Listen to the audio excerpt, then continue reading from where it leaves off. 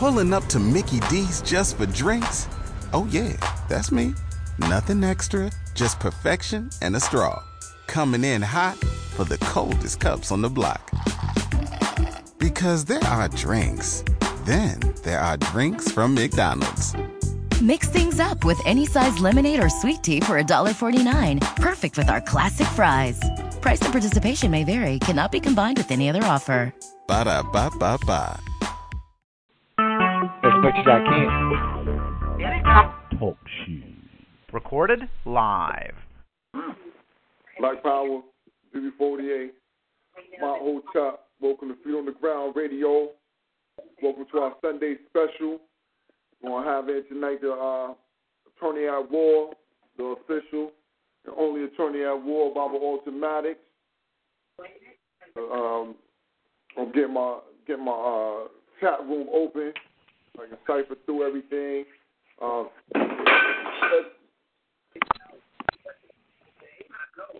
If you're a guest right now, could you please put your microphone on mute? I was trying to get my board open.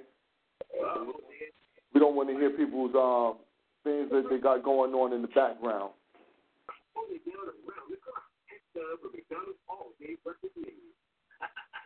All right. Thing didn't open up. Please open this thing up.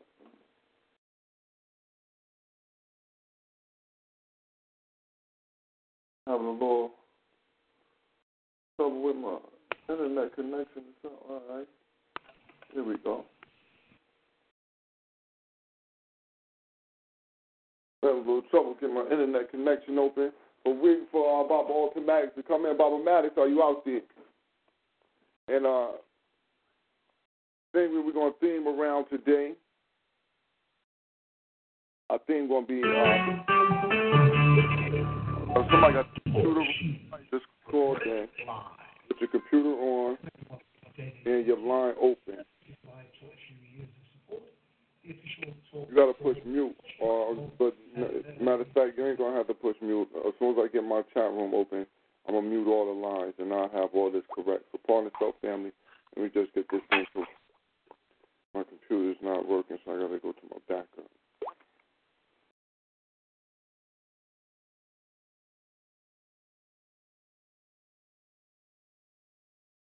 Right.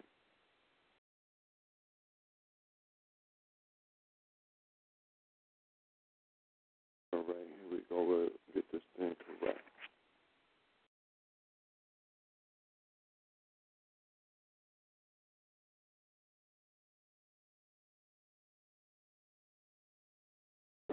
All right. Let me see. Before I do that, though, let me make sure Baba MADDOX. Make sure that I got Baba MADDOX in here. Baba MADDOX. Black Power. Is this Baba MADDOX line? Black Power BB48. Is this Baba MADDOX line right here? Hello? Yes. Hello? Yes, sir. All right, hold on one moment, Bob. I was just making sure that I had your line. All right, well, all right, family. Well, you know, we got the attorney at war, Baba ALTON MADDOX, in tonight. We were looking, you know, we had a conversation with him, a short, brief one last weekend, discussing a few things that were going on in the community. That, before we really get into that, and some of the questions around the Million March, we just wanted to give Baba some time just to speak to the family and give us, you know, his outlook and an outline for the grassroots people. You know what I'm saying? Just a little outline and something for the people to go forward. I was just turned off of the thought that our brother Minkara had asked the brother last weekend. And we will get into that homework too, Baba, about the black woman still being a slave. You got it. So, but from that point, if you could, come in. I know it was a little difficulty doing for going to Atlanta, and so we want to also make sure that everybody on the line, we figure out a way that we can show our appreciation for the work that you put in.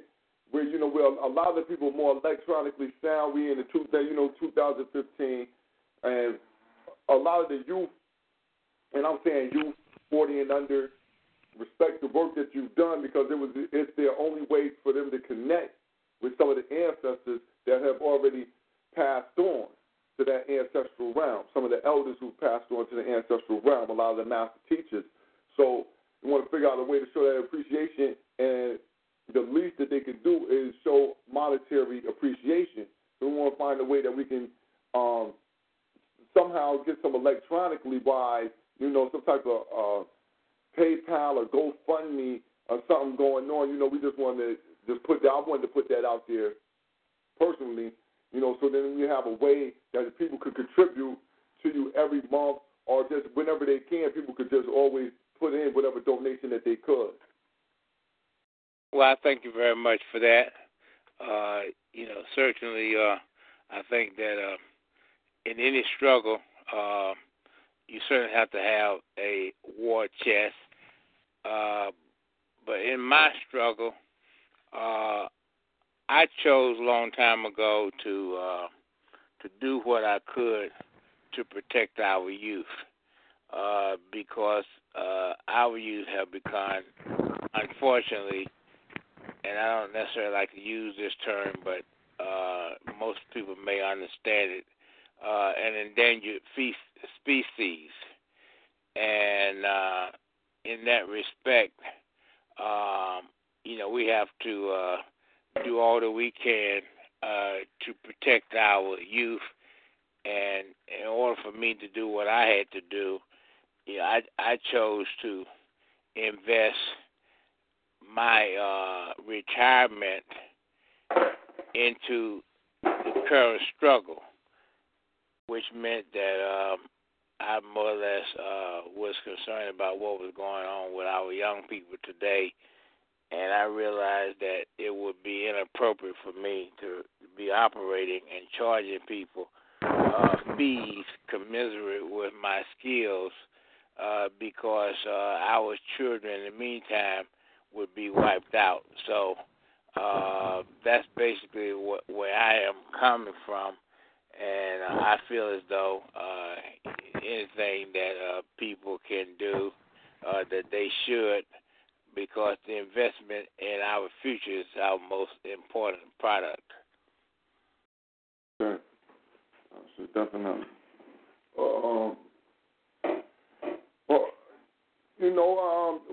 Barbara, tonight, if you could, for about the next, I guess 30 minutes or so, if you got 30 minutes, to just lay out a message to the grassroots, and then we'll get to a little bit of the million mark march and things of that nature. But before we do that, though, I want to make sure I get my my co-host in here. Let me see if my co-host in here. Sister Camille, is that you?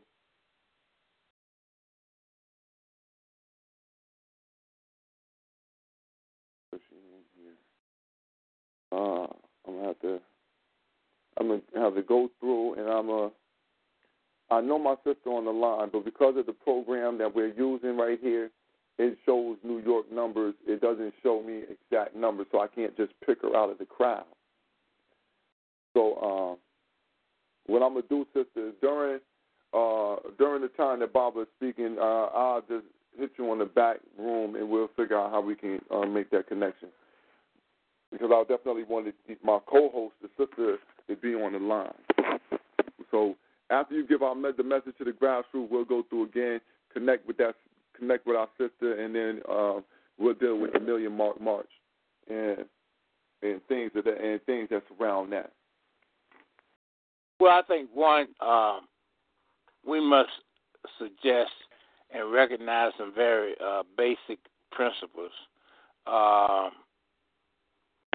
In this system, in this country, natural law is the basis for American jurisprudence. And basically, natural law is a struggle between the predators and the prey. And in that regard, we are, by all accounts, the prey. And so we have to deal with how do we defend ourselves against the predators. The predators, on the other hand, are the ones who decide what rules we operate under. And, of course, those rules are always going to be favorable to the predators. And in that regard, it's not surprising that black people do not have a right to bear arms, and they do not have a right to defend themselves, which are very critical for our survival. And in addition to that, the second matter that we must recognize that we should not be able or should not be able to finance our own oppression or to endorse our oppression. Since 1964 and 65, this country has created a financing system which encourages black people to finance their own oppression and to endorse their own oppression, and which therefore gives the predator more funds to operate in terms of acquiring the rest of his agenda. And in that regard, the Voting Rights Act of 1965 and the Civil Rights Act of 1964 have been employed, and we have exploited both. We saw a decrease in black businesses because of the Civil Rights Act of 1964, and we've seen legislative oppression because of the Voting Rights of 1965. And those are some very basic things that we have to refrain from financing and endorsing our own oppression. If we're going to be oppressed, the oppressor should use his own money and should use his own political clout to do that. He should not, on the other hand, encourage us to use our own money to finance our own oppression and to endorse our own political mishaps. And that is a very basic principle. I mean, you have to recognize that when you have money to spend, that you have to spend it very wisely, and that when you have an opportunity to vote, you have to vote very wisely. And usually, both of them require considerable amount of study. So, you're not just going to go out with $100 in your pocket and just start spending it without study. And you're not going to go to a polling booth and vote without having studied the issues and the candidates very carefully. And hopefully in that regard you have a mechanism in which people are there to assist you correctly in how you spend both your money and your votes.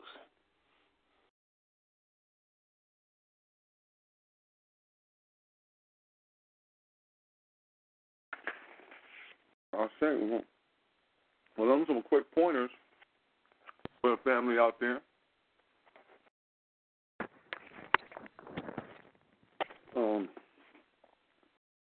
I know you sent I read an article that you sent out earlier.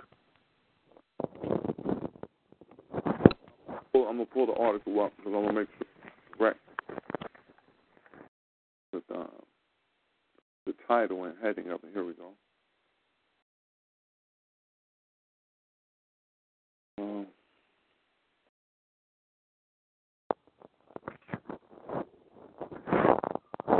This ain't right. Well, it was about the Million Man March, and I keep referring to it as the Million March. So if anybody offended by that, just you're going to be offended because I'm not going to change that. Because to me, it was a mark, meaning that you were being targeted as some type of victim. Normally in certain type of cons, the person who is the con is being done on is called the mark. And so I label it the million mark. I look at it as a great game. But you wrote an article concerning Benjamin Crump. And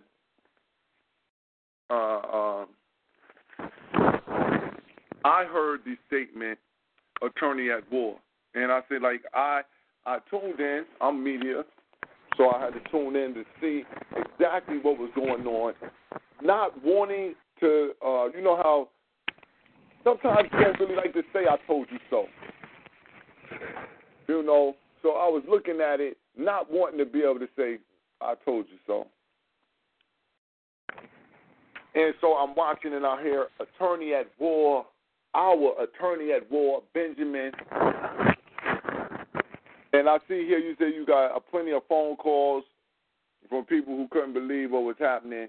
And, I wanted you, if you could, just go into just your thoughts on that whole situation. Well, I'll be very glad to. And I want to start out by dealing with this based on some principles of logic. So people recognize this had nothing to do with being emotional. It's just a matter of principles of logic. And you see, you can't be a principled person unless you use principles. That's the only way you can be principled. So if you have no knowledge of the principles, you have no opportunity to be principled. Now, when you deal with logic, it starts with definitions. So you have to make sure first your definitions are correct.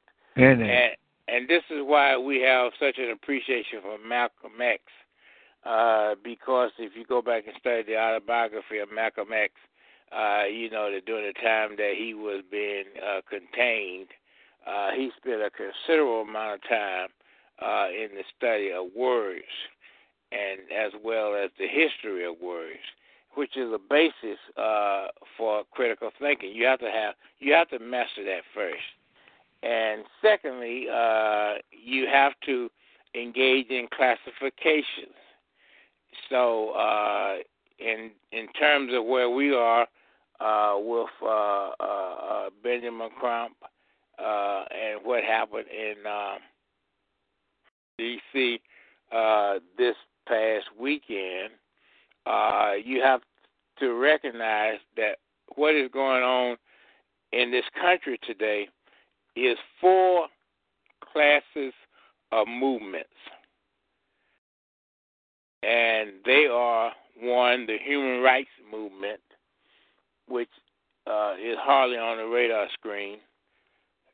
Then you have the civil rights movement, CIVIL RIGHTS movement. And thirdly, you have the SILVER RITES, civil rights, SILVER RITES. And then now you have the Black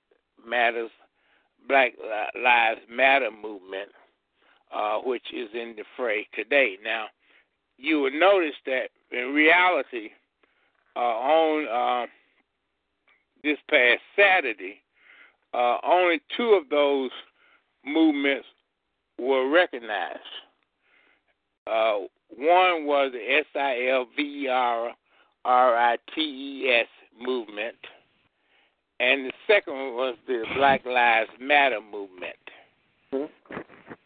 Now, the definition of the SILVER RITES movement is what the name suggests, silver. 30 pounds of silver, and used by lawyers to get hush money for their victims. And so this is basically a personal injury movement. where we're not talking about a class of people who are victims. We're only talking about persons who are seeking personal success, financial success for themselves. And then you're talking about the Black Lives Movement, when if you saw what was going on C-SPAN today, this past weekend, it was suggested to you that the Black Lives Matter movement is a government-funded movement or a foundation-funded movement. And so when I heard that Benjamin Crump was being referred to as the attorney at war, it was of concern to me because I've always said that Benjamin Crump is a part of the SILVRRITES movement. And so it is inconsistent for an attorney to be a part of the SILVRRITES movement and also be an attorney at war. That can't happen. So just on that alone, forget about the fact that generally people consider me as the only attorney at war. That being the case, it was difficult for me to reconcile the moderator referring to Benjamin Crump as the civil as the attorney at war when I knew he was part of the SILVRRITES movement, which is presided over by Al Sharpton.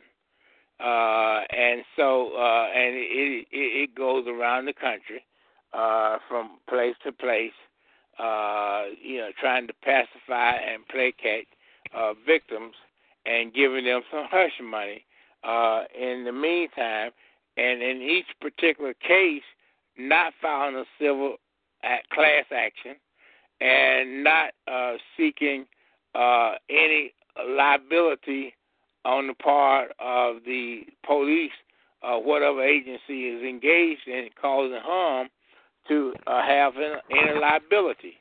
And so this has been going on for some time, and this is what Benjamin Crump is a part of. And so, on the other hand, I have been a part of the human rights movement, and which is something totally different. It's hard for me to understand how Minister Farrakhan could get confused by the RITES movement.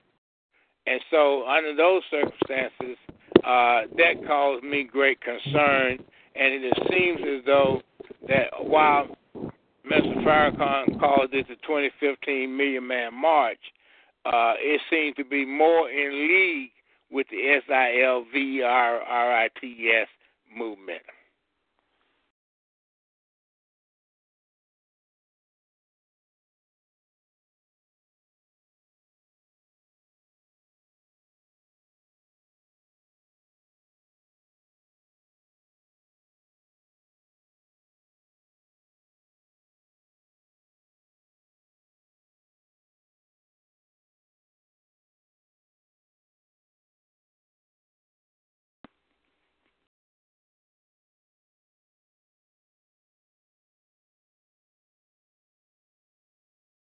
I don't know what happened, but I can't hear brother talking. Hello? Hello, Black Power. Did you mute him, Brother Bourne? I can't hear him. Barbara Maddox, you on the line? Brother Bourne? Yeah, you here. Okay. No, I didn't mute him. I don't know what happened, but he's back. All right. We got him here. Were you able to hear what I was saying? No, I believe your mic muted out for a moment. You were speaking, and then it just muted out. Oh, okay. All right. Well, what I was basically saying was that it was very difficult for me to understand how Minister Farrakhan, who most people refer to as being a part of the human rights movement, having as his guest speakers on this past weekend prominent members of the SILVRRITES movement. Not only did you have Benjamin Crump, which is a part of that civil movement. But you also had Tamika Mallory, which is a part of that movement. And the real victims, like Tawana Brawley, who Mr. Farrakhan promised on December 12, 1987, that he would always be with Tawana and her family, seems to be missing in action at this 2015 Million Man March, as they were also missing in action in 1995.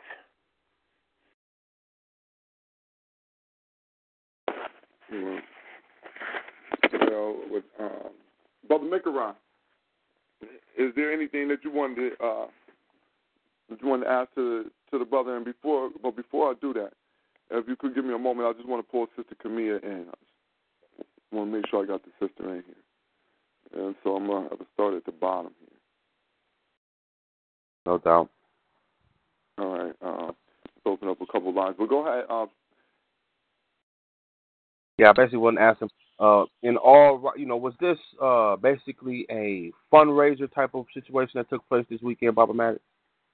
Well, I think it was somewhat beyond just funds, because I think that a lot of money came in without the need for the grassroots to provide Mr. Farrakhan with the money that he may have collected this weekend.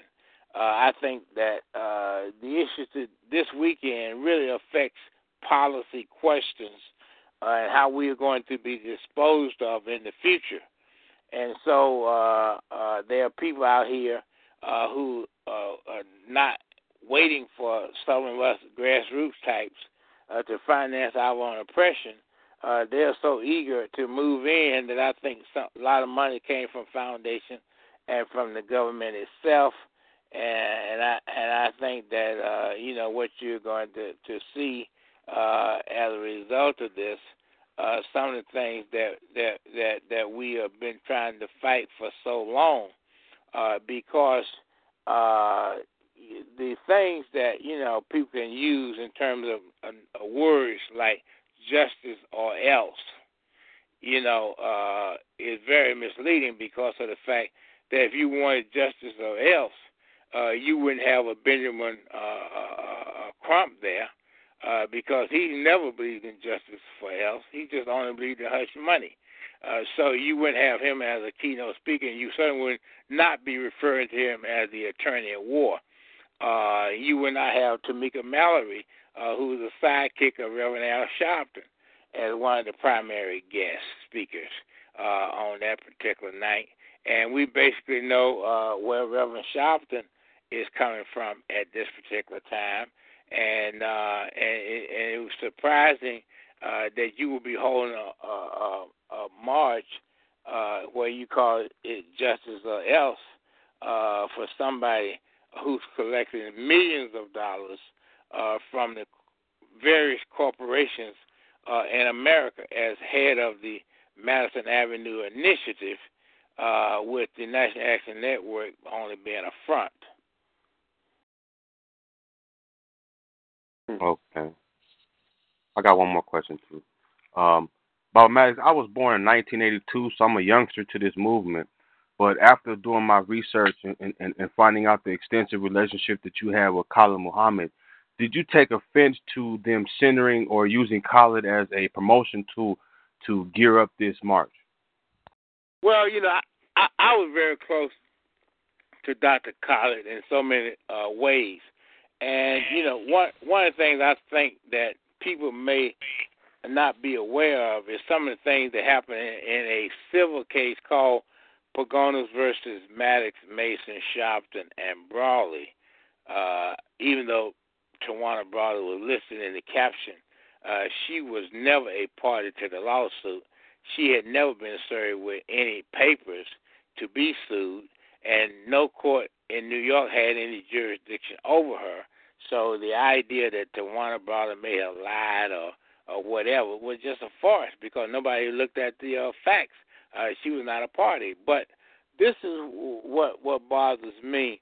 I have in name been associated with Mr. Farrakhan for years, And, you know, I've been associated with Reverend Sharpton and C. Vernon Mason for years. And, you know, at the end of the day, they're all missing in action. You know, so the pledges that they made back in 1987 are now null and void. And so, you know, and when you deal with Khalid, the reason why I'm very much a serious comrade of Khalid is because the white man used legalese to destroy Khalid, and our people did not know what legalese meant. I mean, and so, you know, this is why I spend so much time now, you know, writing virtually every day of trying to get our people to understand legalese and to understand military science, because the white man is bilingual. He only speaks 2 languages, and they are legalese and military science. And so, you know, I'm more concerned about my ability to educate our people than I am to just try to sustain myself. You know, so, you know, when people give money for any cause that I'm involved in, I try to remind them, first of all, black people can never repay me because, you know, the things that I did, I never charged for them, and they have now become too costly. But what I suggest is that we have to have an institution where we can speak truth to power, and so and also an institution that will educate and explain to our people what certain things are existing to bring about. And so when Jesse Jackson submitted a New York Times article blasting Dr. Khalid, and then the U.S. Congress passed what was called a Bill of Attainder. And a Bill of Attainder is unconstitutional in America, but most of our people don't seem to understand what a Bill of Attainder is. It is a death warrant. And so when Congress passed that death warrant, it was inevitable that Khalid was going to die. And nobody seemed to have gotten really around him to provide him with protection. I didn't see the Honorable Elijah Muhammad, not Honorable Elijah Muhammad, but Honorable Minister Louis Farrakhan getting behind him or anybody else. And so, you know, what is disturbing to me is not just exploiting him for the Million Man March, but what is more disturbing is the fact that when Congress passed a death warrant against Dr. Khalid, nobody took it seriously, and nobody put the Fruit of Islam or anybody else around Dr. Khalid to make sure that he would survive. And as a result, he was shot in Riverside, California. He recovered from that, and then he came back to Georgia and was poisoned, and that was the end of the story. And so, you know, and somebody got the answer for why were we so lax in bringing about any kind of investigation as to how he died, and why would Jesse Jackson urge Congress to file a Bill of Attainder against him? I did not know that. I didn't know Jesse Jackson fought. That shows his position. Wow.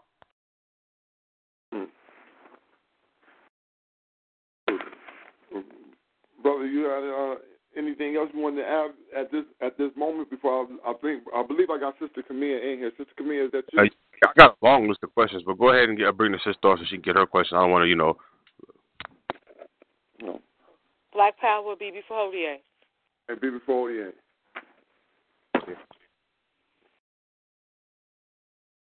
Well, Sister, come on then, Baba Maddox. This is our yes, sir.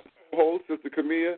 I know she had a couple questions. She's seen a couple things. You know, we all looking at this 10, 15. It was very funny, but she might have I don't know what her question might be on. Black Power and my love and respect to Baba Maddox. Black Power to you, sister. Thank you. Baba Maddox, it's so funny that you went into the Bill of Attainder, because I looked that up today. And I was stunned. Well, you have mentioned this many times. I've heard you mention this before. Let me put it that way. And to read the Constitution, to really go into it and look this up, and also the definition in the law library, law dictionary, right? It was shocking to see that first it's unconstitutional. That there was no outcry. I'm not expecting that from the enemies that are lawyers, but those that are black and are lawyers, the black people in the Congress at the time. It's stunning that this went down like that. And it does also, as you mentioned, it is used in a sentence of death. Absolutely. So those black elected officials who knew this language and knew that meaning, those black attorneys at the time, outside yourself, the only person standing up who knew this, shame on them. I just cannot believe that it went down like that. And the involvement of those surrounding Dr. Khalid Muhammad, because, Baba Maddox, I'm offended that the new Black Panther Party is claiming how they put out a report. Well, you should have, because he was with y'all when he was poisoned, when he was murdered. To me, that only implies implication. Now, Baba Maddox, another thing that happened at this rally, Farrakhan spoke about Thomas Jefferson being a lover of freedom, being a lover of our people being free. At the same time that he is imprisoning and have our people in child enslavement and raping a child. Can you speak on your take on Thomas Jefferson, since Louis Farrakhan, in my opinion, did a disservice to our ancestors and to our people that was there and those that heard that in his description of Thomas Jefferson? Well, Thomas Jefferson was one of the rank slave masters and slave holders, of all times.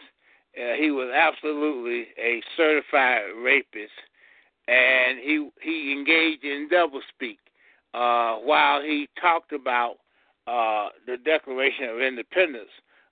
He, at the same time, was raping a black woman who he did not consider to be a human, and that was Sally Hemings.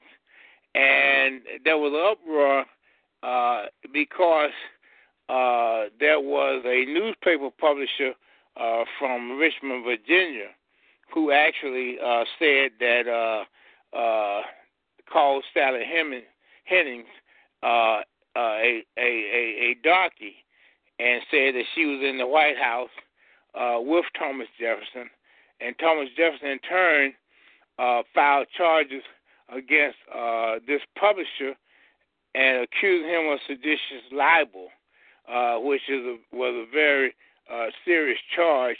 And basically what it meant was that you had absolutely no right to speak the truth against a slaveholder. And so this publisher went to prison. As a result of it, she was called Dusky Sally, and so Jefferson was offended because this Calendar, who was the newspaper publisher, was trying to inform the country that Jefferson was more than a slaveholder. He was actually having sex with a black woman in the White House. And so obviously that caused a tremendous uproar at that particular time. And then later, as we know, the other uproar was the one with our friend and educator Booker T. Washington, who dined at the White House at the invitation of Theodore Roosevelt, And as a result of that dining at the White House, it was then changed to Executive Mansion. From Executive Mansion to the White House, which basically meant that no black person has any reason or any business being in the White House. And so now you have a scenario which I think is very important, and I want people to understand this. Unfortunately, political forecasting is not our forte. That's unfortunate because if political forecasting was our forte, then we would be able to plan now for the racial onslaught that's getting ready to occur against our people.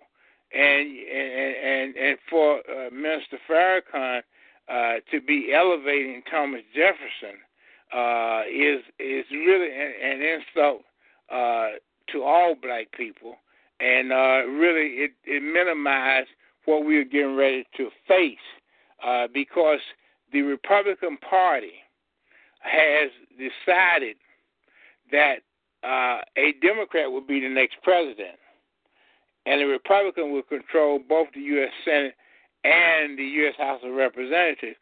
But in doing so, someone like Joe Biden, who probably will be the next president, will carry out his policy of mass incarceration and mass destruction.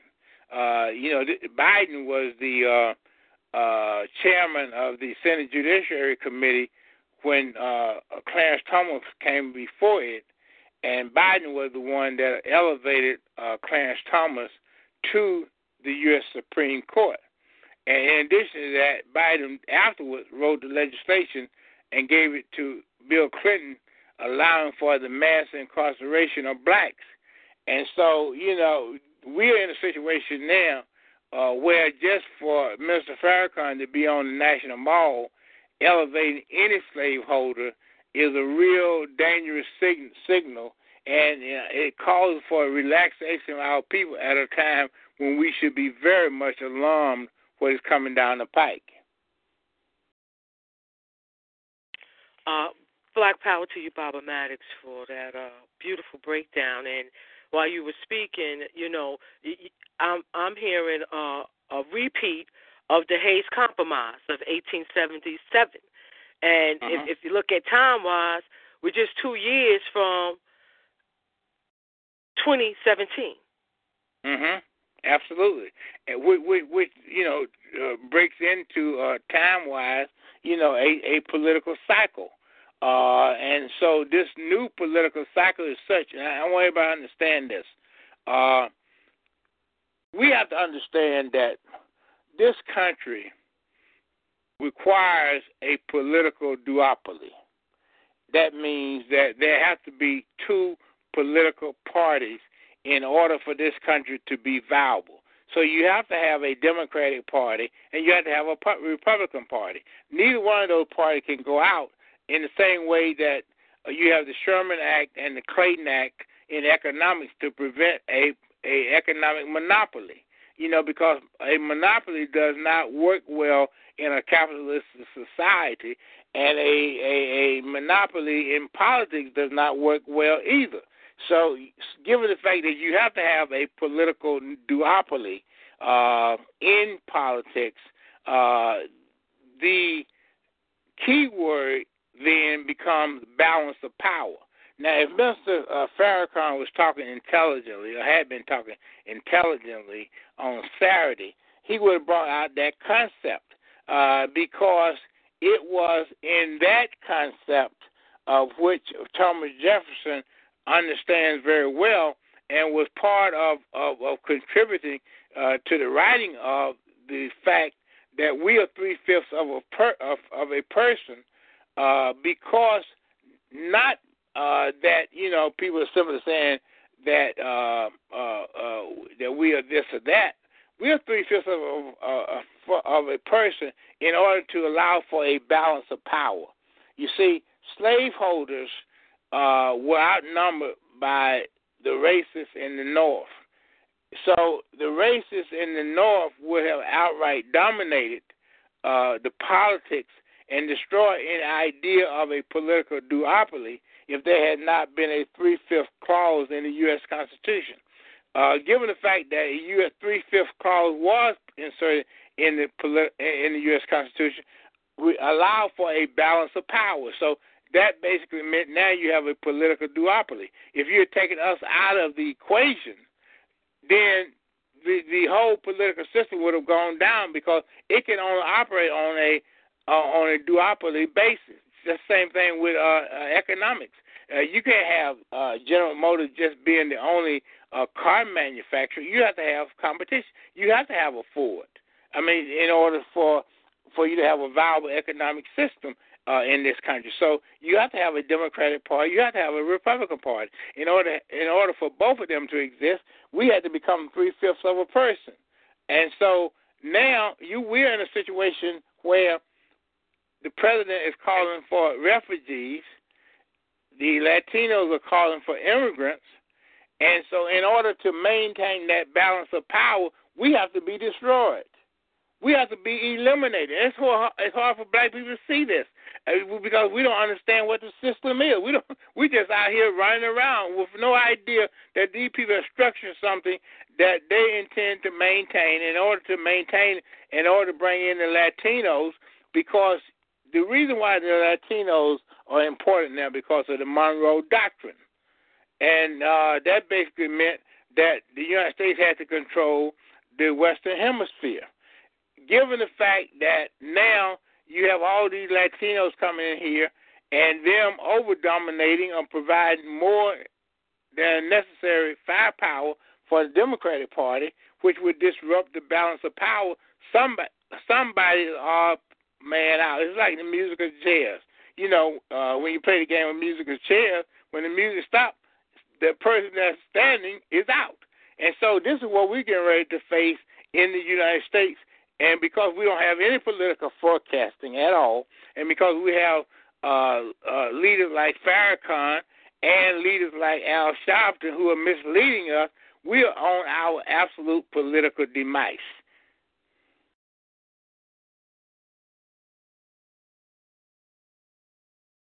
So, well, thank you very much for that. Sister Camille, did you have any other question? Well, I'm blown away by Baba. Are you breaking up a little bit, sister? I said I'm blown away by Baba Maddox's last statement on the future forecast, the immediate future forecast of our people. You know, and troubled because how do you get those people that went there to become aware of the forecast he eloquently broke down for us just now? And also, Baba Maddox, before my last question here, and I have to ask this because this is something else that I was highly offended by, and you would have a superior grasp of this history and this time period as well. I was offended when the minister brought out the grandchildren of the women that Malcolm X was that he accused Malcolm X of lying about in relationship to Elijah Muhammad's relationship with these young secretaries. His death was called for. And being of that, you know, maybe not of that time, being younger, but aware of that, what is your opinion on that display that occurred yesterday?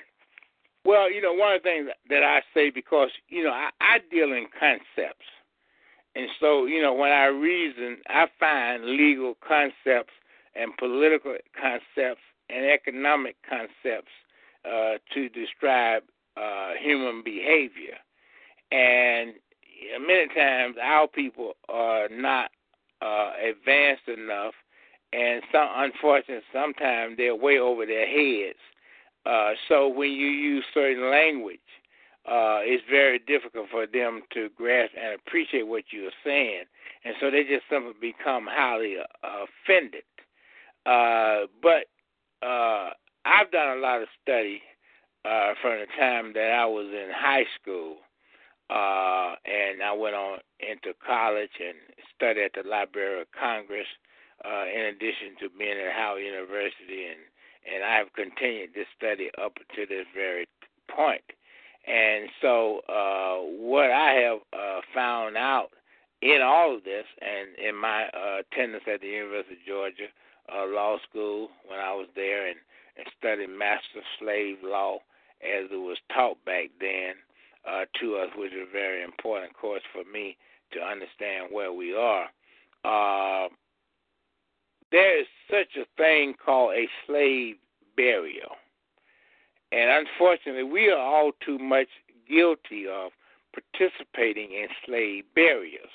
And a lot of our people are offended when they hear the word slave burial because out of their own ignorance, they don't have any idea what the slave code provided for and what they see as being implemented pursuant to the slave codes. Well, one of the things that the so-called slaveholders required is that there not only be a physical death, but there also had to be a burial of one's legacy. And so many times now we ourselves participate in burying one's legacy. And so, you know, when you have someone as great as Malcolm X, his message was so outstanding that it has to be buried, and all of his legacies have to be buried. And this is what you see now, you know, in the same way as I said some time ago, the Gil Noble had a slave burial because not only was his body put in the ground, but like it is was also put in the ground as well. So we don't have that anymore, and we are weakened as a result of it. We don't understand that Meet the Press and Face the Nation are examples of public affairs. And on the other hand, black people are engaged in arts and entertainment.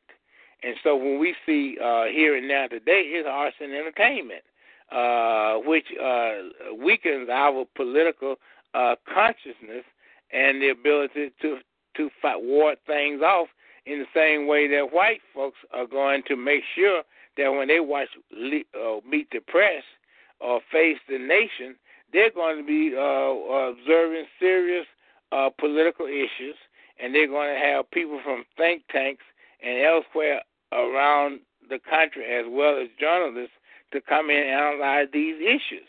And so we don't have that, and so that's the reason why we are engaged in a system of sharecropping, political sharecropping, you know, while white people are going on with their political duties and functions.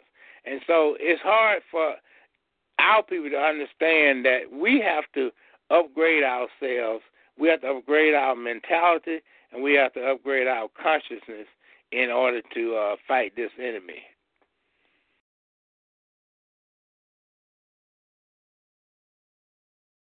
Yes, sir.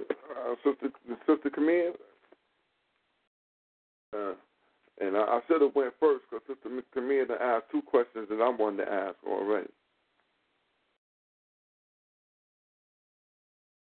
But Sister Camille, do you got anything else you wanted to ask of the brother? I just wanted to I wanted to ask him two things, and then I'm gonna open up for Brother Haywood, and we're gonna go to the lines and just get some questions in, and you know, and see what the people want to ask about, and see what other words that are out here of inspiration, because we had a whole lot of frustration on 10, 11, 15.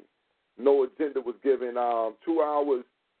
It was over 2 hours of speech before the question of what is the justice or else. You know, so that right there, I was blown back by it. But you know, there was one statement that was made though that he spoke on friends and how friends don't betray each other. And this was at 4 minutes. This was 15 minutes. No, this was 11 minutes after he spoke on Malcolm, right? He spoke on, he made it in a brief reference because it was referencing the sisters and the mannerism that they take care of their bodies and not to go out and have abortions lest you kill the next Malcolm. And I was highly offended by that statement, knowing that he wasn't the trigger man, but by his own words, he placed culpability on some of the things that he said for the death of our brothers. And Baba Maddox, with me saying that, what do you think about something like that, where we have a man named Farrakhan who, how do you look at what happened with Khalid and what happened with Malcolm? How do you juxtapose those two different situations, looking at, because you've been around long enough to look and see the maneuverment of Farrakhan in those two different situations, and him saying friends don't betray each other? Well, one of the things that happened in 1995 was obviously Dr. Khalid had been kicked to the curb in 1995, and Steve Coakley and myself was two persons who chose to stand with Dr. Khalid rather than to be over there with Mr. Farrakhan. And the thing that I saw is just simply a lot of jealousy and envy, because the reality of it is that if you examine Dr. Khalid Muhammad and what he was saying, he was only a cub of the Honorable Elijah Muhammad. I mean, in the most strictest sense of the word. And, obviously, the question became one of opportunism, where, was it more financially attractive for us to abandon the teachings of the Honorable Elijah Muhammad or not? And so I think that the answer was that obviously people around Mr. Farrakhan, believe that the wisest thing to do economically was to get rid of Khalid or to back away from him, because this was not the true religion, so to speak, that would bring about the kind of SILVER that people needed. And I mean, there's no question about it. When you look at the speakers that Mr. Farrakhan had up there Saturday, it was all about SILVER. It was not about CIVIL, and so as I pointed out earlier, when you are in a SILVERRITES movement, it's all about money. And that's all that you could see from the people that he had with him on Saturday were people who were promoting dollars and not promoting the rights of people.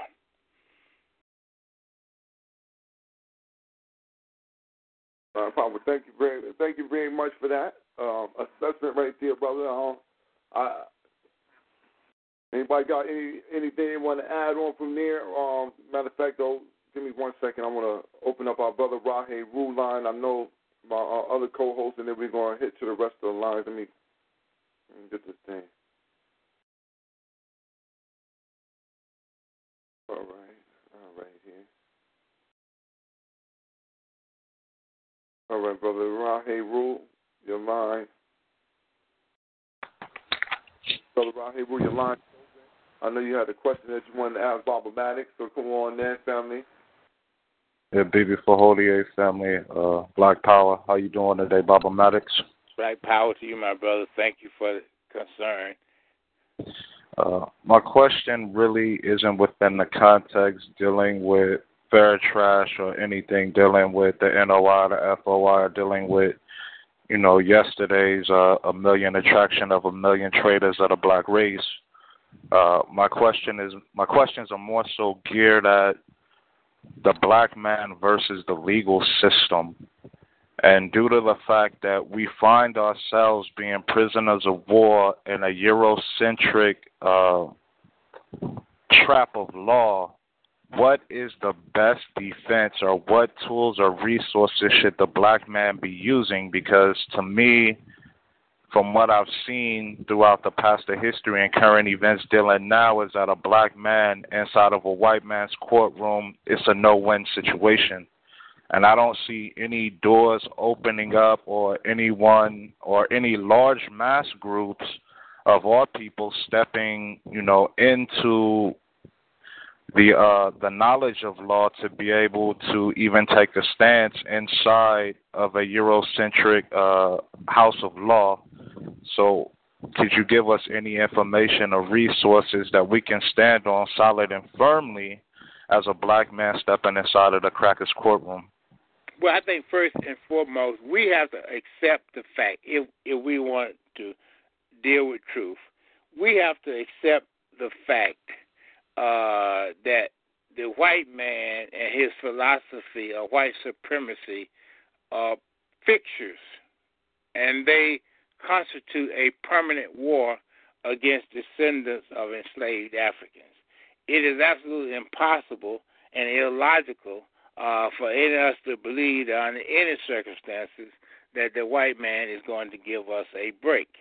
And the reason for that is that we have a symbiotic relationship with these white folks, and that in order for them to go around the world to prove their superiority, charity has to start at home.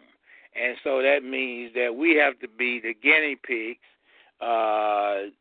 for the world to see the power of the white man. Now, given that fact, the thing that we should immediately understand, that since he is at war with us, is that we have to develop our own army, because you can't fight white supremacy without an army, and white supremacy is based on legalese and military science.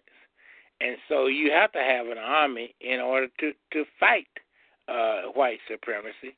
And so the first thing you have to do as a person is to recognize that if you see your name on an indictment, the indictment should read to you the predator against the prey.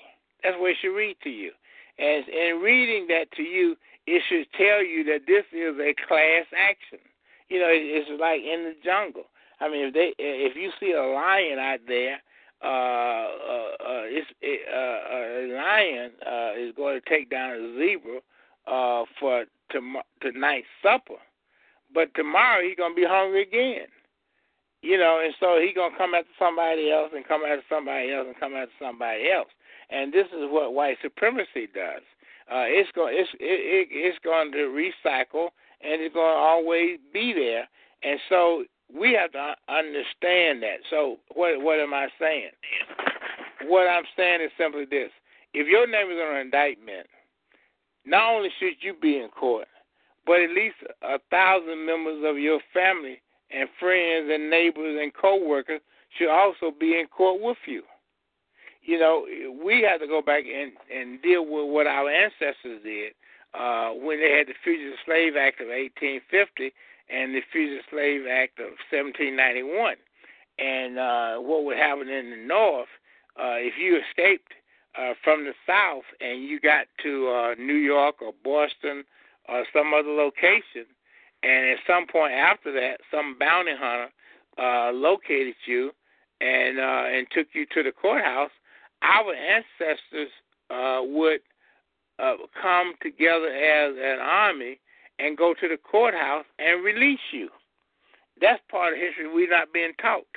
And so, and those kinds of history lessons have to be duplicated and reduplicated today. I mean, one of my favorite black attorneys in the 1840s was Robert Morris Sr., who I suggest probably was the first human rights lawyer, certainly the first civil rights lawyer in America.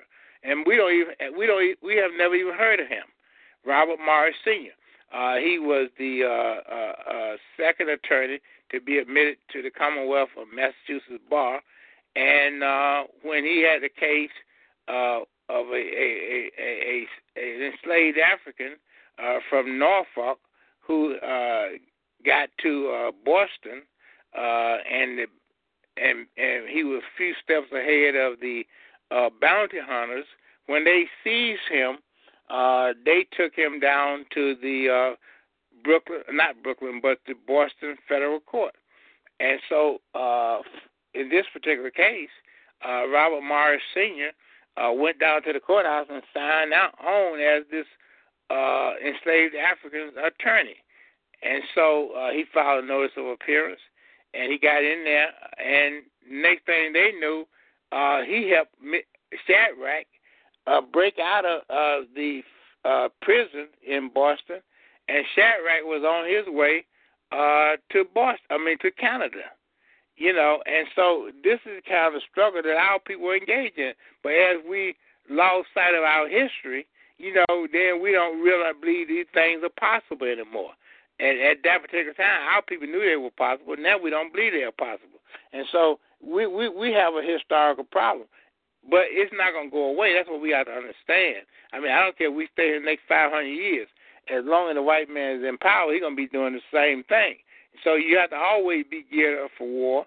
And that's why, you know, when I was a child, people would say there's going to be wars and rumors of wars. And I was saying, what in the world is that? And, you know, then I began to understand what that meant. You know, there is always going to be wars and rumors of wars. And every day you wake up alive, you should be ready to go to war. You know, and, I mean, that's the reason why they call me the attorney at war, because every time I went into a courthouse, I was in there to do battle. You know, I didn't go in there with some briefcase and saying a bunch of nonsense. You know, I knew there was going to be a war, and I knew I had to defend my client one way or the other. I mean, sometimes I had to get into combat. We had to fight our way out of these courthouses, you know, which is something that Benjamin Crump has never known and would never do on behalf of a black person to defend another person. I mean, I've gone to jail. I've been prosecuted and those kind of things. That's what happens when you're at war. I mean, what Benjamin Crump is about is a farce. And that's the reason why Mr. Farrakhan knew or should have known that there was nowhere in the world that Benjamin Crump should have even been invited. Because the idea of inviting Benjamin Crump when you claim it's justice for else is a farce. Because this man has blown every case he ever had. He never won a case. You know, let's get beyond rhetoric. Let's talk about results. I mean, at some point, you got to have the intelligence to say, wait a minute, what has been the result of this person? And this is what, unfortunately, black people, we sit there and listen to people talk, and we never ask, well, what's the result? What's the won-loss record? You know, they're playing the playoffs in baseball today, but they are playing them in baseball today based on won-loss records. Any intelligent people can always try to find out what have you won and what have you lost. The only thing I heard at the Million Man March yesterday was some attorney who said he was associated with Mr. Farrakhan saying he had lost cases.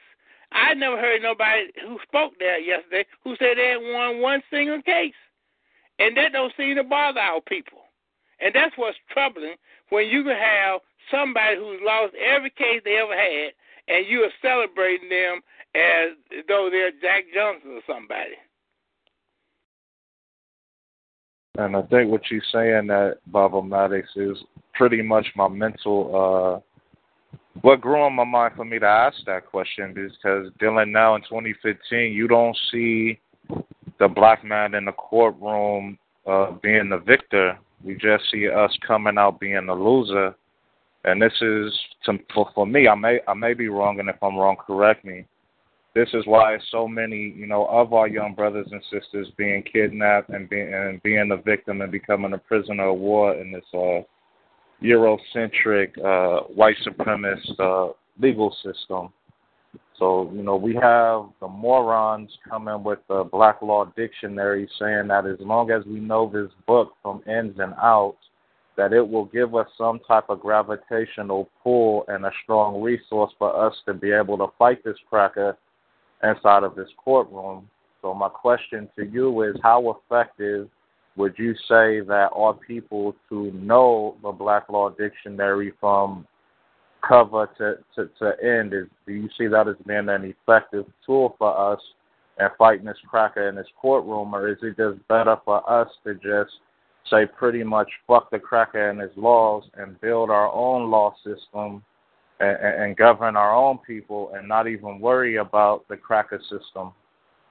Well, to me that was pretty easy to answer because, I looked at this legal system and I said one or two things are going to happen. I can either overturn this system or I can beat them at their own game. And so, given those two options, I chose to beat them at their own game, only because I didn't see any support, out here that I could entice to join me to overthrow the system. I mean, let's be real. I mean, the worst thing you can do in the world is to go out here and depend upon our people to be ethical in a situation like that. So with me, I was literally one of those persons who just beat them at their own game. That was just simple as that. I mean, I don't care what kind of case you gave me. I would look at the rules, understand the rules, and would apply them better than they could apply them for themselves. Because, you see, what I knew is that a jurisprudence did not come out of Europe. It came out of ancient Egypt. And there was no way in the world that I was going to let somebody who came out of a cave to be better at this game than my ancestors were, who wrote the rules of the game in the first place. And so I've said all along that the problem that I find in this legal system is that we need a different education. We don't need equal education. We need a different education. We need somebody who can tell us how you can beat this system and then go from there. I mean, the reason why the reason why I'm barred from the courtroom today is because everybody say, look, if you let this man back in, he gonna beat the system. I don't know. I can't speak for nobody else, but that's what they're saying about me. So, you got 25 years later, and even though I was only given a bogus suspension of 5 years, it's been 25 years, and they said, well, we don't change the rules of the game now because your people are asleep, because the black politicians have sold it out. We feel like we can just bar you from the courtroom forever. And so that's where we are. But the reality of it is that this system can be beat, and and I'm not saying that other people can beat it. Maybe they can't, but I'm saying that I know that I could beat it. And I know that I don't care what kind of case you gave me. You put 12 members of the Ku Klux Klan in a jury box, and they're gonna come back with a not guilty verdict. That's just the bottom line. Now that may sound crazy, but that's real, and they have acknowledged that. So I can't say whether other people can learn the law and be like I was, but I can only say that I know what I was, and I know what I knew, and I knew how to develop myself to obtain the results that I did. That's all that I can say. But I can understand people say, well, the system's still right. Of course it's still right. I just happen to be able to know how to beat it constantly. It's just like going up to Las Vegas, and every night you walk into the casino, you leave with a bag full of money, And, hey, sometimes it happens, and when it does, they decide, well, you just can't come into Las Vegas no more, So the system's still corrupt, but the only thing I can say is that as long as I was practicing in the system, I was constantly able to beat it. Last question is for brothers and sisters that's out there that are in the street. When we get caught up in this white man's legal system, it takes a lot of money, for our brothers and sisters to even stand a chance of even taking a fight in the courtroom with this cracker. And there's something else that you said, but I don't want to get off that question.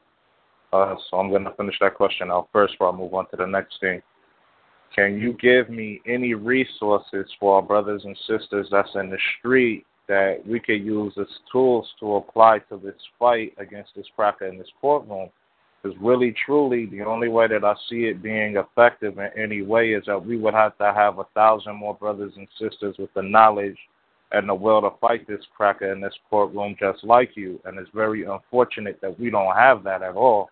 We don't even have the steps of the process to even begin to even train the babies in that matter. So it's like, what do we do?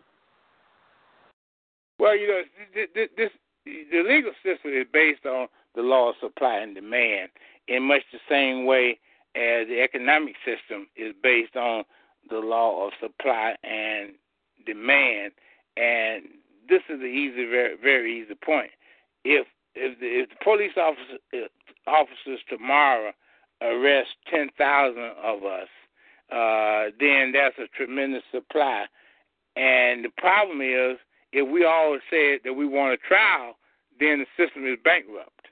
I mean, just that simple. They can't do it. I mean, so they can't deal with the numbers that they are creating, and we're only accommodating them by not resisting, and that's the point, because they have agreed, and their greed is much more expensive than what they have to deal with that greed.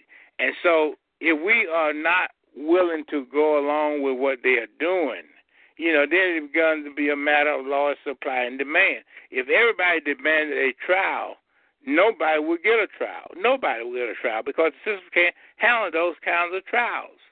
They just can't do it. And so, and the only way that we can accommodate the system is by pleading guilty, which is something that I never did.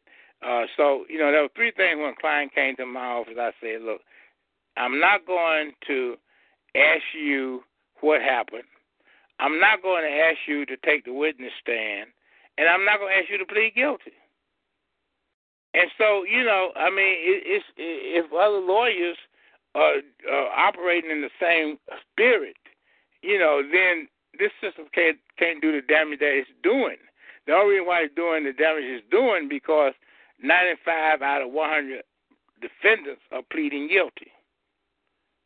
So it makes it very easy for the system to threaten you with 25 years to life in prison, or you can cop a guilty plea and get 10 years. You see, or if you just have the ability to say, well, I'm just ready to go down. I'm just ready to have a trial, and then I'll see where it gets me. And I'm suggesting to you that the numbers are not there for them to put in the number of people that they're putting behind bars, and that we can only accommodate them by pleading guilty.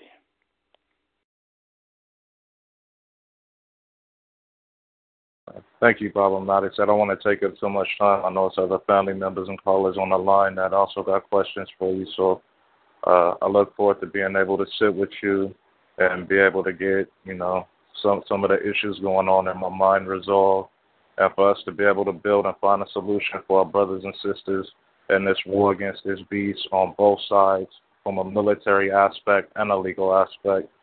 But in my mind, the last thing that I want to say is that I don't think that the black man against the cracker in the courtroom using legal lease will hold as a sword in the hand to be able to slay the cracker, because I just don't see us, even if we educate ourselves on legal lease, of us being able to use that as a tool to come out successful. The only real successful way that I see us getting any justice against the cracker, whether on the battlefield or in this courtroom, is by eliminating them.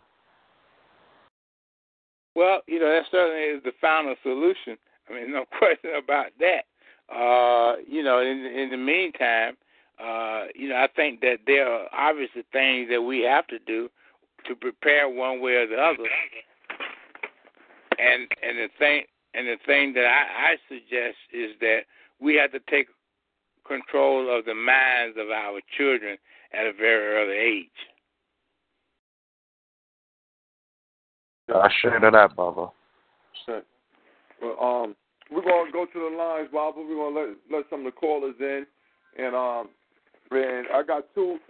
But before I let the callers in, I got two names real quick that I want to say their names. And I just want you to just give your thoughts on these two people who were also spokespersons at the $1 Ray and Mark March. And the first one is Reverend Jeremiah Wright. Well, let's go to the second one, and then we'll wiggle our way back to Jeremiah Wright. Well, the second one is Benjamin Chavis. Well, that's sort of easier question for me, only because I don't really know Reverend Jeremiah Wright, so and I hate to have to deal with people on their reputation, you know.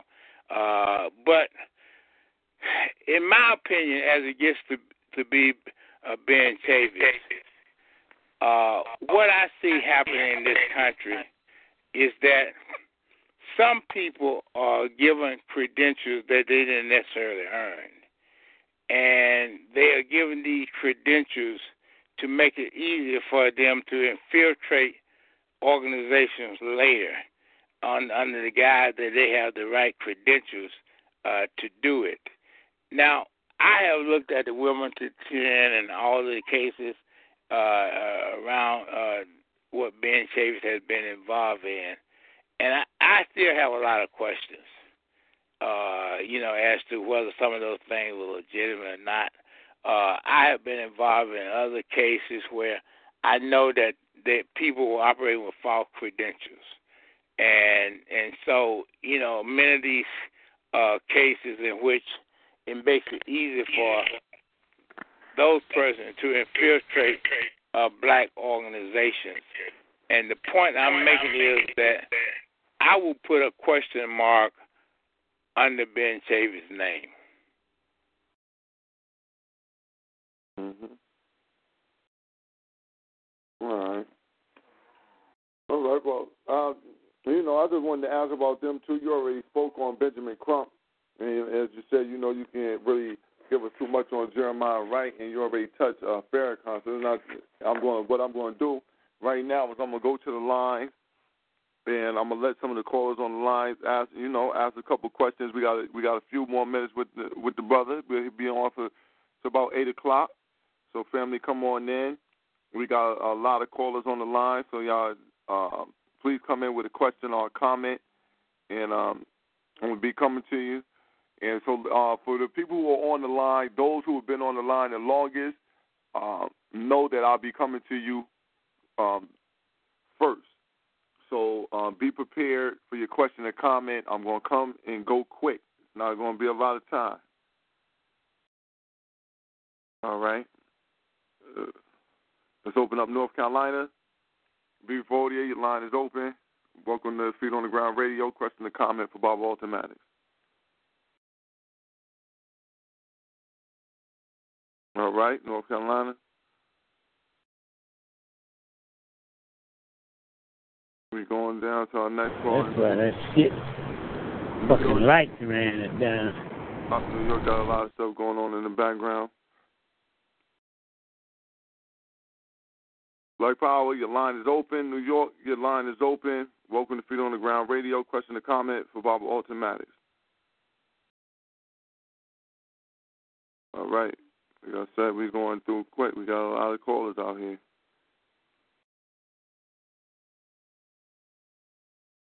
All right, we're on Black Power, Washington, D.C. Welcome to Feet on the Ground Radio. Question or comment for Bob ALTON MADDOX.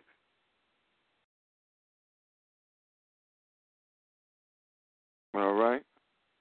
Let me see right here. I know our brother up here got a question. It's our brother Dondre. Let's see. Black Power, brother. Welcome to Feet on the Ground Radio. Got a question or comment for Bob ALTON MADDOX.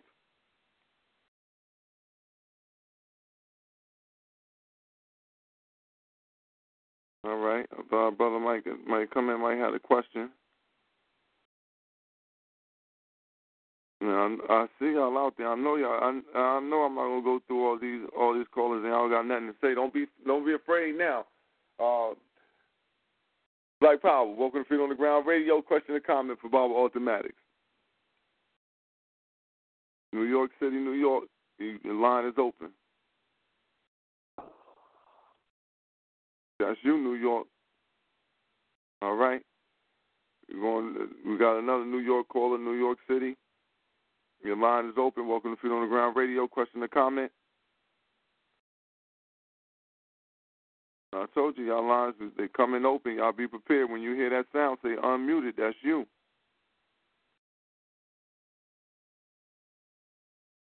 All right, New York City. We're going to hit New York City one more time. We got another New York City. Your line is open. Welcome to Feet on the Ground Radio. Question or comment? Hello? Hello? Yep, that's you. Good. ALTON. Yes, sir. Best on the planet. Now, and I'm going to channel Champ. Give your all name, right? Brother. Give your name. I'm going to Champa. Yeah. Like the whole planet, the spark was lit when we heard him refer to Trump as attorney at war. You know, it is such a blessing to hear you talk and other brothers who are doing it, even with the difficulties, but I'm going to get to some questions, all right? So I saw the ones who were there, and I also saw who the cameras chose to focus on. One was Cornel West, one was Russell Simmons, one was Snoop Dogg. Now, when Farrakhan had talked about the lawyers who took the 35%, wasn't that directed under Trump and the civil rights thing? Okay, say that again. I heard part of that. Right, you heard Farrakhan when he started talking about the lawyers who was getting on the 35%, who was doing exactly everything that you said. Wasn't that really referring also to Trump? And as you say, it by the civil rights, the ones with the S and the R. When you see the way they are doing it, it really makes us appreciate you so much more. And especially the way you were able to answer and to take in all kind of questions. Now, I'm going to bring you a little bit back here home, okay? Okay. In terms of Calvin Butts. All right. In terms of Calvin Butts, now, it seems like the whole it's a go gangster. It's a go gangster. And we see, like in terms of New York, because this is where I am at, on the thing with de Blasio, whether he was going to run under beef, on the thing of him taking on the 3 and the millions. In terms of the millions which have been allocated to parents, to all the ones, to the on the thing of Sharpton. Sharpton's show on today, which is whoa. Brother, excuse me, brother. Yeah. Brother, if you could, can you streamline your question so it can be a direct question for Bob ALTON MADDOX? We got a lot of callers on the line, and, you know, we got limited time, but I definitely want you to get your question in, but can you streamline it so it'll be something that Bob ALTON MADDOX can answer? All right. Okay, Brother ALTON. We're going to have you to come up to the Bronx. We're going to have you to stand in the circle of the Mott Haven where I'm from. Where is it when I can bring you to some of the young people so we can do some of the things you were saying? Oh, I should give you my phone number. Can you wait? Well, ALTON, write down my number. Okay. Ready? 718-993-1258. Okay. Illinois, Withers on the 3rd. They call me Shelter. All right, my brother? Gotcha. I will call you later. Amen. All right. Okay, we All good. right. Okay, go to the next person. All right, Pappy. Oh, yeah. Yes, sir. Black Power, Pappy. Oh, peace and blessing power, my brother. Peace and blessing. All right. All right. That's our brother in New York City. Brother got that energy out there. All right, we back down to another New York caller. Welcome to Feet on the Ground Radio. Question or comment for Bob ALTON MADDOX. And Bob, I believe the brother was asking the question about about the comments that Farrakhan made, which he's famous for flip flopping or double speak. He's one who is good with double speak, you know, and projection. Double speak and projection are two of his, major things that he utilizes in his oratory, with his oratory. And the brother was asking about the 33%, where Farrakhan made a reference to lawyers who were coming behind victims' families, and the only reason they were around was to make the 33%. And the brother was asking, did you think that was a direct shot at Benjamin Crump and the civil rights type of lawyers? Well, it absolutely is a direct shot. You know, what happened, a case called Bates versus Arizona was decided by the U.S. Supreme Court. And in Bates, the U.S. Supreme Court opened the door for lawyers to engage in advertising. And so when they did that, it basically opened up the door for lawyers to do what had been prohibited for poverty lawyers. When I first started practicing law in New York, I was a poverty lawyer. Now, the problem with that was that as a poverty lawyer, I could not engage in class actions. And so basically, it limited my effectiveness in the legal system. And so I pretty much just got out of it, because I felt like a lot of things that we do must be based on class actions. Now, what Crump has done is that he has certainly signed those retainers of 33% with clients, but he has refused to initiate class actions. So basically, he's right where we were with poverty lawyers, where the only people that get any money is the lawyers themselves, because when you look at most of the so-called victims, they pretty much take hush money. So, while they may be parading around at Farrakhan's event or somebody else's event, but they do nothing to change the system, okay? Because they're not initiating class actions, and while they might be able to initiate a class action, they don't need to, because it's easy for them to just get a third of what they can get from one client and let it go from there. So that's what Crump is doing. He does take a percentage, and Farrakhan was certainly referring to him. And as you correctly say, Farrakhan was engaging in doublespeak, because while he was on one hand questioning Crump, on the other hand, he would elevate him by giving him his stage. So, that more or less allows Crump, with the notion that he is the attorney at war, to get more clients.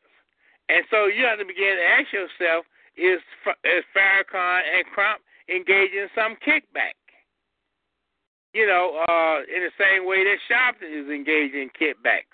I mean, that's part of the money that Sharpton makes, is that he promotes himself as a civil rights leader, and victims see him on television with the mayor or somebody, and they run to him thinking that he is a civil rights leader. He goes and get Rubenstein, who is a rapist, to do his bidding. And so at the end of the day, Sharpton is collecting kickbacks. And so you have to ask yourself, is Mr. Farrakhan doing the same thing? Or is he above that? And so this is what the problem is today, is that when so many these persons engage in this kickback. You see, I have never, ever asked any client to sign a retainer agreement. Okay? I have never taken a dime of hush money, ever, in my life. And I have always insisted that if I had a case, it was going to go to trial. And so as a result of that, somebody like Farrakhan or Sharp doesn't have any use for me because, first of all, I'm not collecting money from the clients myself. So I certainly don't need to give them any kickback because there are no kickbacks to give. And this is what we have to begin to worry about now in terms of the legal system is how you have these so-called civil rights leaders hooking up with these civil rights attorneys to make these gigantic hauls against our community. And there's a lot of money in these kickback cases. I mean, you can become a millionaire overnight in these kinds of cases. And some of these lawyers, like the lawyer, the owner of the Los Angeles Clippers, that's what he was. He was a civil SILVRRITS attorney, and he was the one that called us out our names and defamed us. And at the same time, we're using black clients to make the money that he is making. So this is a whole new scam that is going on, and that's why I said that it's very important for our people to first classify the four types of movements. You have the human rights movement, you have the CIVILRIGHTS movement, you have the SILVERRITES movement, and you have the Black Lives Matter movement. That's very important. You got to understand each one of these movements and understand what they really stand for, and most of us do not. And that's the reason why I try to write every day. And I'm people. I have an account. I have several thousand people I send emails out to every day, and I have an account for every person who gets an email from me. And I can tell you that very few people make any contributions. I'm not interested in people sending go pay me or fund me or whatever they call it. I'm interested in people financing the access to information. That's what I'm trying to do. I'm trying to write in such a way that people can learn. I'm trying to write in such a way that I'm not writing books because I have to write every day. If you write a book, you may be off the scene for 6 months. In 6 months, everything might be happening. We can't afford for some writer, prolific writer that is, some writer who's very knowledgeable and who's very analytical to be off for 6 months or more writing a book. I mean, we may be all gone during that time. And so that's what I'm doing now is spending all my time, and people who get my email know they get something from me virtually every day. And it's something to do and some conscious raising every day and things that you would never get anywhere else in the world. The things that come out of my mouth have not come out of anybody else's mouth. And most of what some of the speakers were talking about Saturday came out of my writings. I heard many things that were said on Saturday that I was the first to introduce to the black community. And so, and it's very important for us to do that, but you have to have the kind of software, you have to have the kind of resources, you have to have the kind of competence among your office staff that can do that kind of work. So that's where we are, and that's what, Farrakhan was certainly referring to Benjamin Crump. But on one hand, while he may have been slapping Crump on the left side, he was soothing him on the right side, and that's what's troubling. I see. Right, well, I just wanted to ask it outright, and I pretty much understood what was going on. It was he's a master of the English language. Elijah Muhammad said, he said, one going to come up in the ranks of the nation, one going to come up in the ranks that's going to be a master of the English language, and he going to make the treachery of Malcolm look like child's play. Mm-hmm. And that's looking at how he felt about what was going on. And, we got the fiddler, the master of the English language. So we're going to move on. Let's see. Pennsylvania line open. Woken the Feet on the Ground radio. Question or comment for Barbara Alton MADDOX.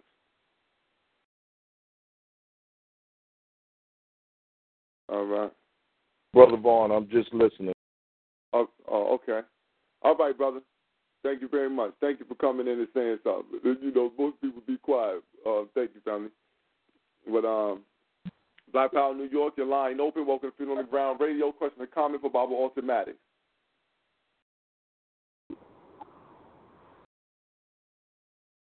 And family, if you could, you know, if you just came in like the brother just say, I'm just listening, that'd be good. So then I can just move right on. But I'm going to keep going. And if not, I know our brother Minkaran had another question. Black Power, welcome to Feet on the Ground Radio. Question or comment for Bible Automatics. Brother Minkaran. Black Power. Black Power. Family, you know, go ahead. I know you had a couple more questions. If you could, go ahead and ask the brother a question. We're going through the lines, and a lot of callers are just listening.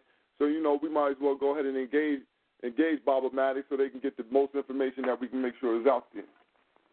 Oh, no doubt, no doubt. About Maddox, you spoke earlier on captivating our children's minds. Could you elaborate on that in regards to how important it is for us to make sure that our children have an African-centered perspective on this lifestyle in America, and how important it is for our enemy to engage in educating our children?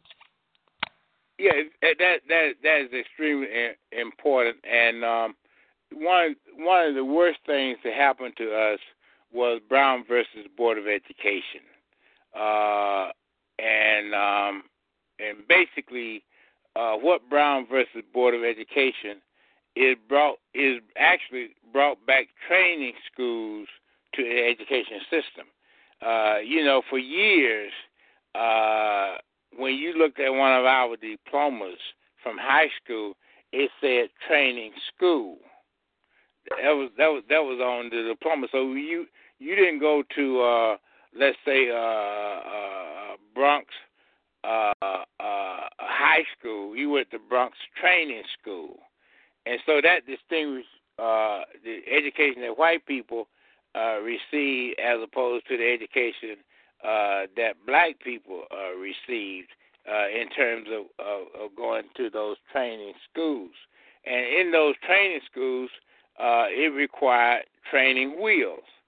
And so that basically meant that you won't always be dependent on somebody else. And this is one of my favorite quotes from Dr. Carter G. Woodson. He says, history shows that it does not matter who is in power.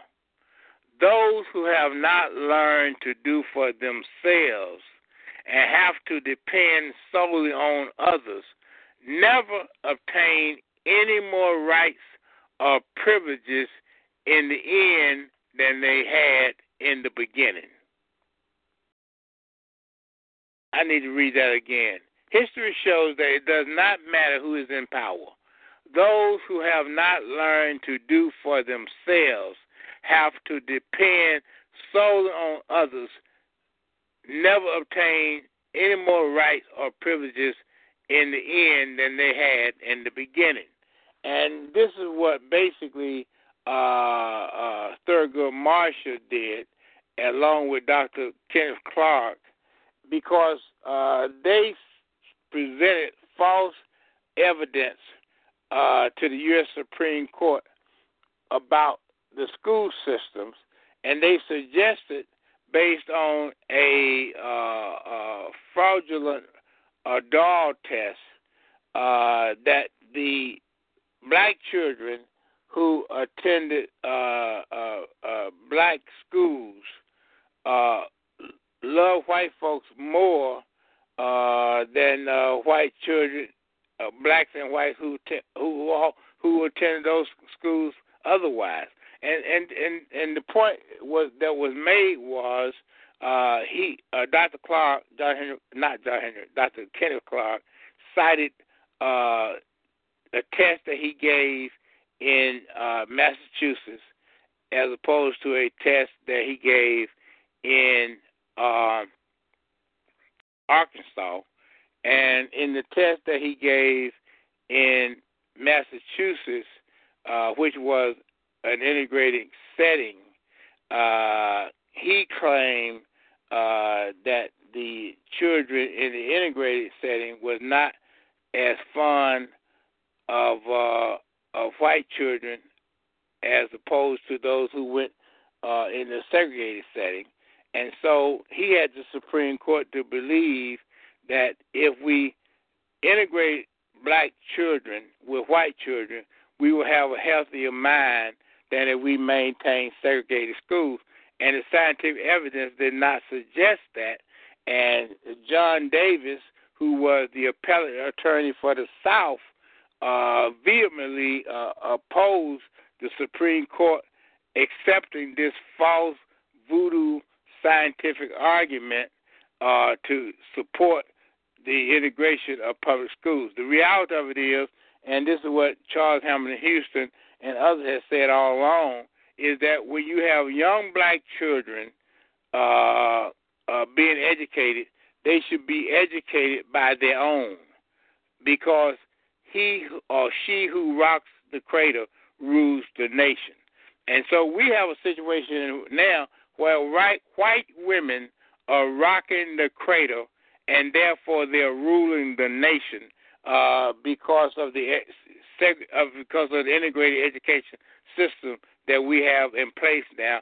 And this is the first thing that we have to do in terms of getting our children straight, and that is to revolutionize the educational system and stop demanding an equal education, instead insisting on a different education. That's right. That's right. What would be some regarding curriculum? What would be some subjects you would emphasize on regarding building an African-centered child? The mentality of which will later be a strong African man. That's a great question, and I start out with this. Malcolm X said, of all the disciplines, history is best qualified to reward our research. Now, what that means is that children who go to school and study mathematics should not only study the numbers and the equations, but they should also understand the history of mathematics. Where did math come from? When you study other courses, study the history and understand where they come from. Because once you understand the history of a course, then you understand that you are much closer to understanding that course than a white child, because it was your ancestors and not the white child's ancestors who started that course in the first place.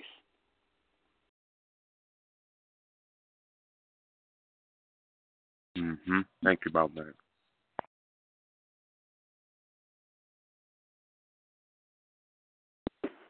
All right, family, we're going to go down and see. Let's see if North Georgia got a call. North Georgia, your line is open. Welcome to Feet on the Ground Radio. You got a question? Hi. Well, no, this is Karen. I'm just listening. I'm a student of Attorney MADDOX. Okay, well, thank you. Hey, Karen, how you doing? I'm good. Good. All right, thank you again, sister. Let's go ahead.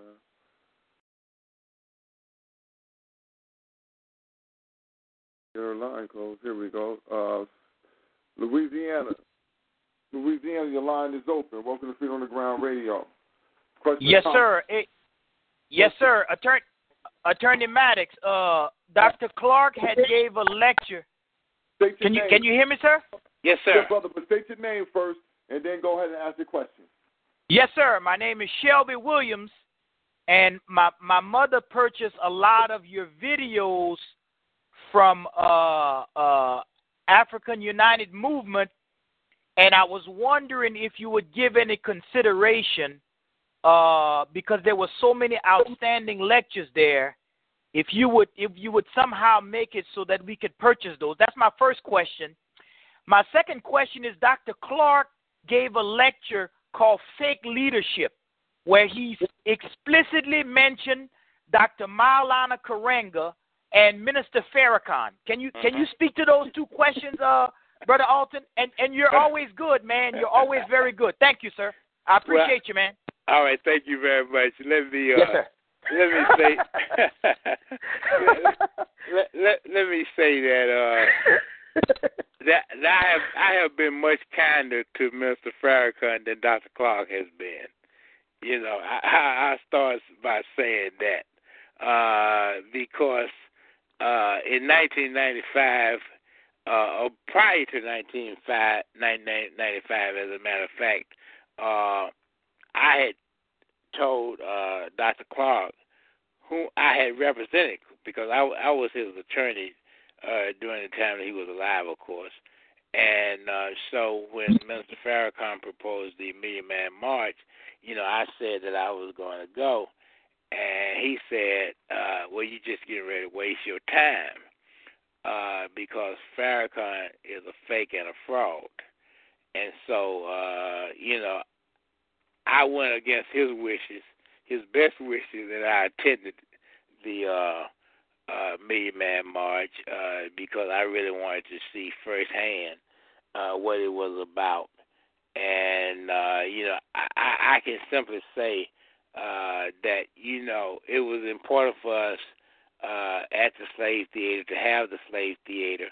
And, you know, the sister that just came on the line a moment ago, you know, had been a part of the Slave Theater.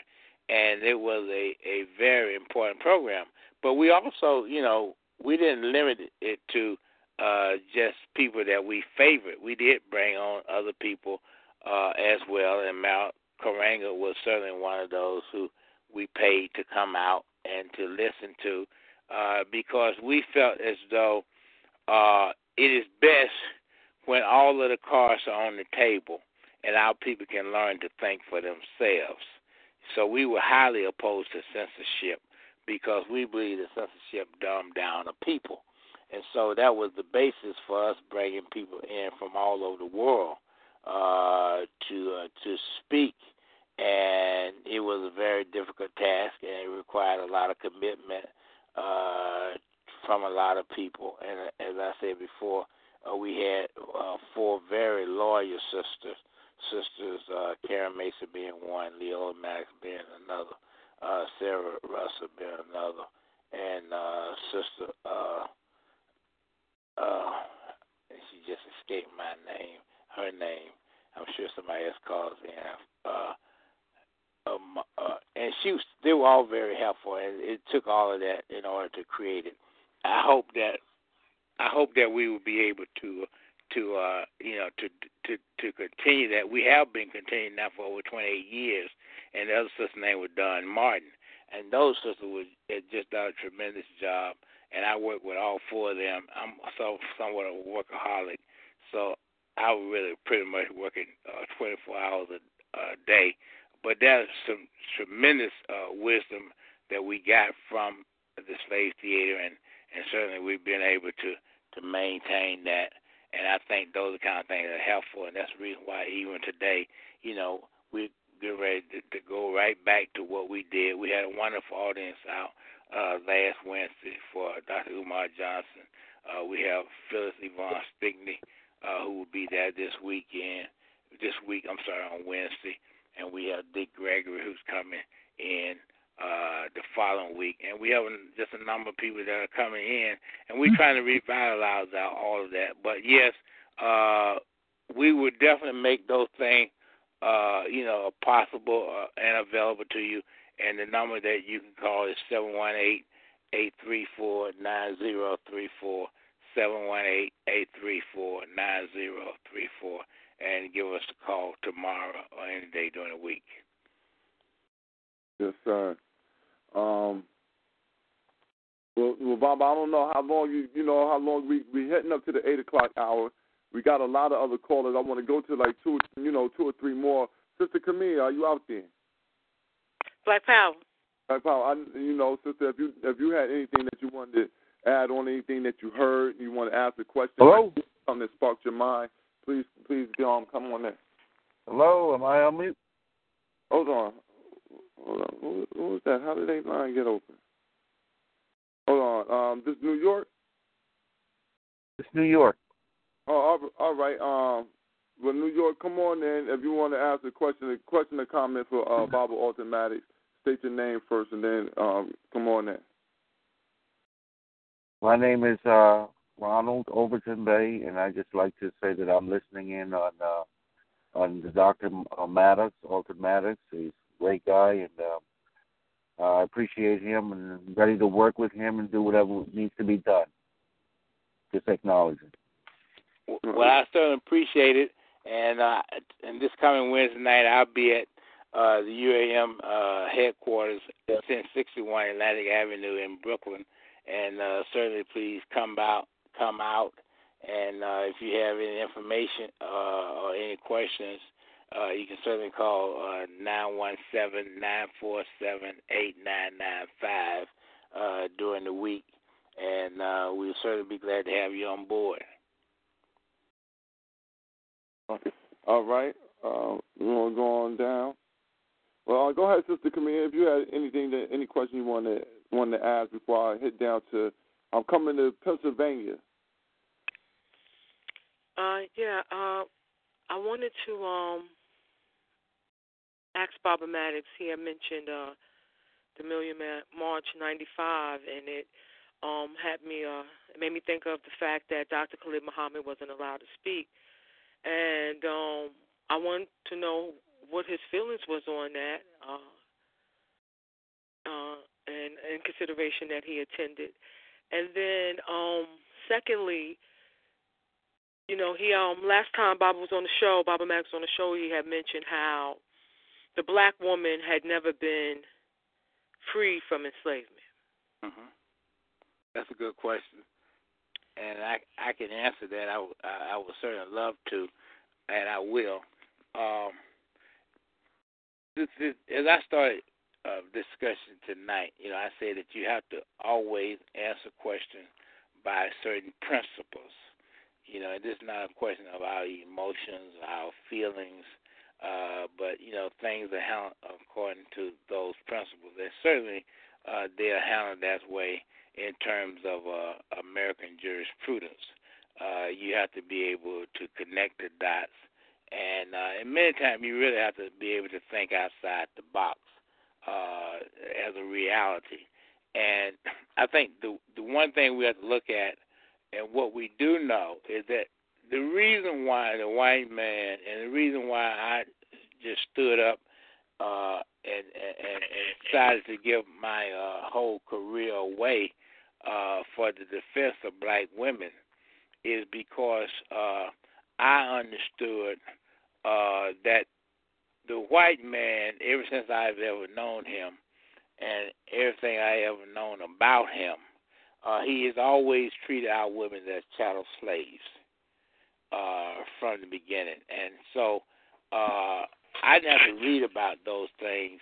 I saw them in reality. I grew up in Georgia.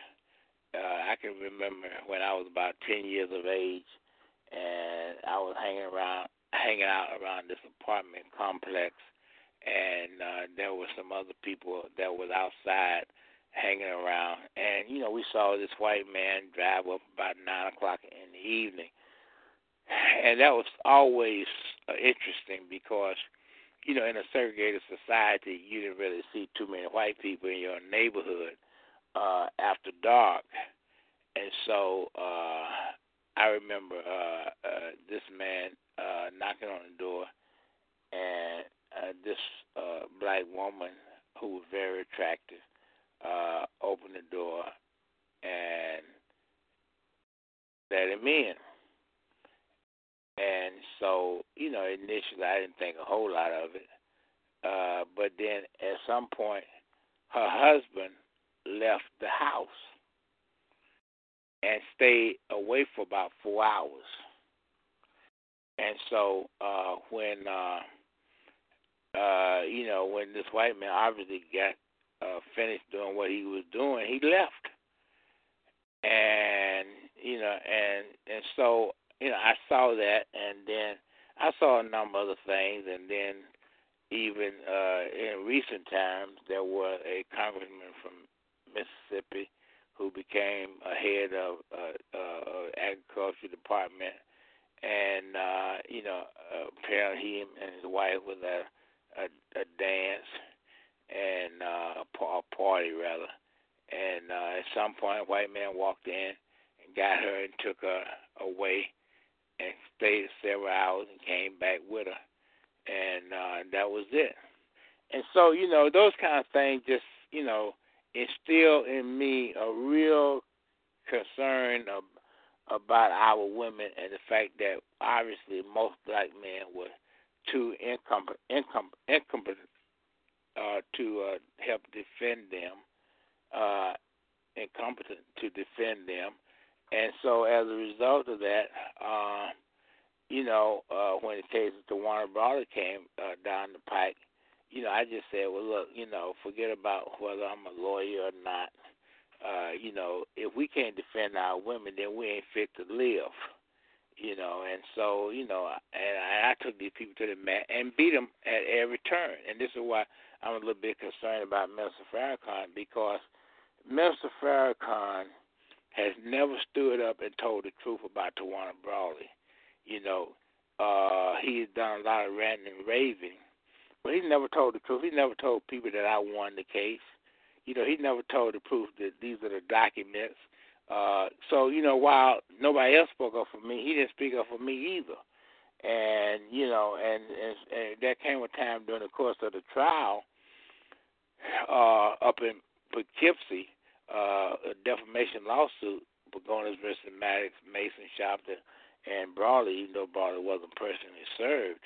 And what had happened was Judge Hickman, who presided over the trial and was a hitman for the judicial system, called my office one day, and he wanted to know how could he get in contact with Minister Clemson Brown. And so, we told him what the number was, and so he got the number. And then the next day I went to court. Judge Hickman was allowing Pagonis and those to show a film clip of Minister Farrakhan at the Savior's Day in Chicago. And so, and in this film clip, Mr. Farrakhan, was ranting and raving about the rape of our women. And in it, he said, well, I'm going to strip all of the meat off of Pagonis and feed him to the fowl. And, and so, when he finished, Hickman told the jury, because you got to remember, when you have a trial, there's such a thing as a lead defendant. Now, the lead defendant is always the defendant in a multiple party case where there are several defendants. The lead defendant is considered the architect. He's the one that they really want. And so Hickman said to the jury, I want you to consider Farrakhan's statements as only pertaining to MADDOX. I don't want you to consider them as relating to Shopton or Mason. I want you to consider them as relating to MADDOX. And now, at that particular time, I knew that I had to do some real lawyering. I mean, after they put that on and showed that to those white folks up there in Dutchess County, I knew I had to do some real lawyering. And I did. And, and I didn't back up from Minister Farrakhan or anything of that notion. I defended the case. Khalid Muhammad, Dr. Muhammad came up because he heard about it, and he wanted to know what could he do. And I said, Khalid, don't worry. I got this. I know it's going to take several more thousands of dollars because, we had to pay for being up there. It's going to prolong the trial. And it ended up being the longest civil trial in the history of New York State. And, I knew that was going to come out of my pocket. And but I said, well, whatever it's going to be, but I'm not going to in any way disassociate myself from Minister Farrakhan. I'm not going to plead for any cop or leniency or anything like that. And I'm going to beat this case despite the fact that I know they have really poisoned this jury now. And so I told Khalid to go back. Don't worry about it. I had it. And I never heard from Mr. Farrakhan, however. And at the end of the case, and you see, this is what black people got to understand. How do you know when somebody won a case, a defamation case? A defamation case, the intent of which is to seal lips. Mason's lips are forever sealed on Pagonis. Sharpton's lips are forever sealed. They lost the case. Maddox's lips are still unsealed. And I'm saying on your air right now, Steve Pagonis, you raped and kidnapped Tawana Brawley. Now, get a copy of this and go back into court. He can't because he lost. He lost because of the doctrine of res judicata and collateral estoppel. And so, this is why I tell people that we have to learn legalese and military science, because of that. But I never backed down from Minister Farrakhan. I never disowned him or belittled him or worried about me having to pay a large judgment because he had put himself into the equation. I never did any of that. That's the reason why it's hard for me to accept what Minister Farrakhan is saying now, and it's hard for me, to believe that he is claiming justice or else. I can't believe that. And so, this is where we are, and so, it's very hurting. But these are the realities, and I end up spending maybe more than $100,000 more dollars because this became the longest civil trial in the history of New York. And one of the jurors, Althea Williams, a beautiful sister, said to me, she said, you really performed after they showed Mr. Farrakhan's clip because she was one of the jurors. And she said, it was masterful how you just stretched this trial on for a long period of time after that. I mean, I had him up there for another 3 months because I knew that I had to redefend myself. As they heard what Mr. Farrakhan said, I knew that there was no way in the world I could rest my case at that particular point because I would have been through. And so, that's why it's hard for me, now to have him to have Benjamin Crump as the attorney at war. When Crump ain't never warred on nobody. And never got any results on any case. And black folks are just as happy with him as all outdoors. And for somebody like me who's done nothing but defend black people and who never asked for a dime in terms of defending them, who have put myself in a situation where I can't collect a pension now because I spent all my money on black people. I don't have a Social Security. I'm not doing all of that because I did that for my people. I haven't seen Crump do anything but collect the next check for hush money. And so for us to be in a situation where we don't know the difference between Benjamin Crump and Alton Maddox is a real shame and a real indictment on all of our people as having insanity at all. Black power. And black power to your service, Baba Maddox, for going in that courtroom swinging. Thank you. No, thank you for sharing that. Because you're giving me, you're renewing my faith in the possibility. Because I have become disillusioned in the possibility of the legal system being a viable means of us getting retribution against this white racist society. Let me spit it plainly.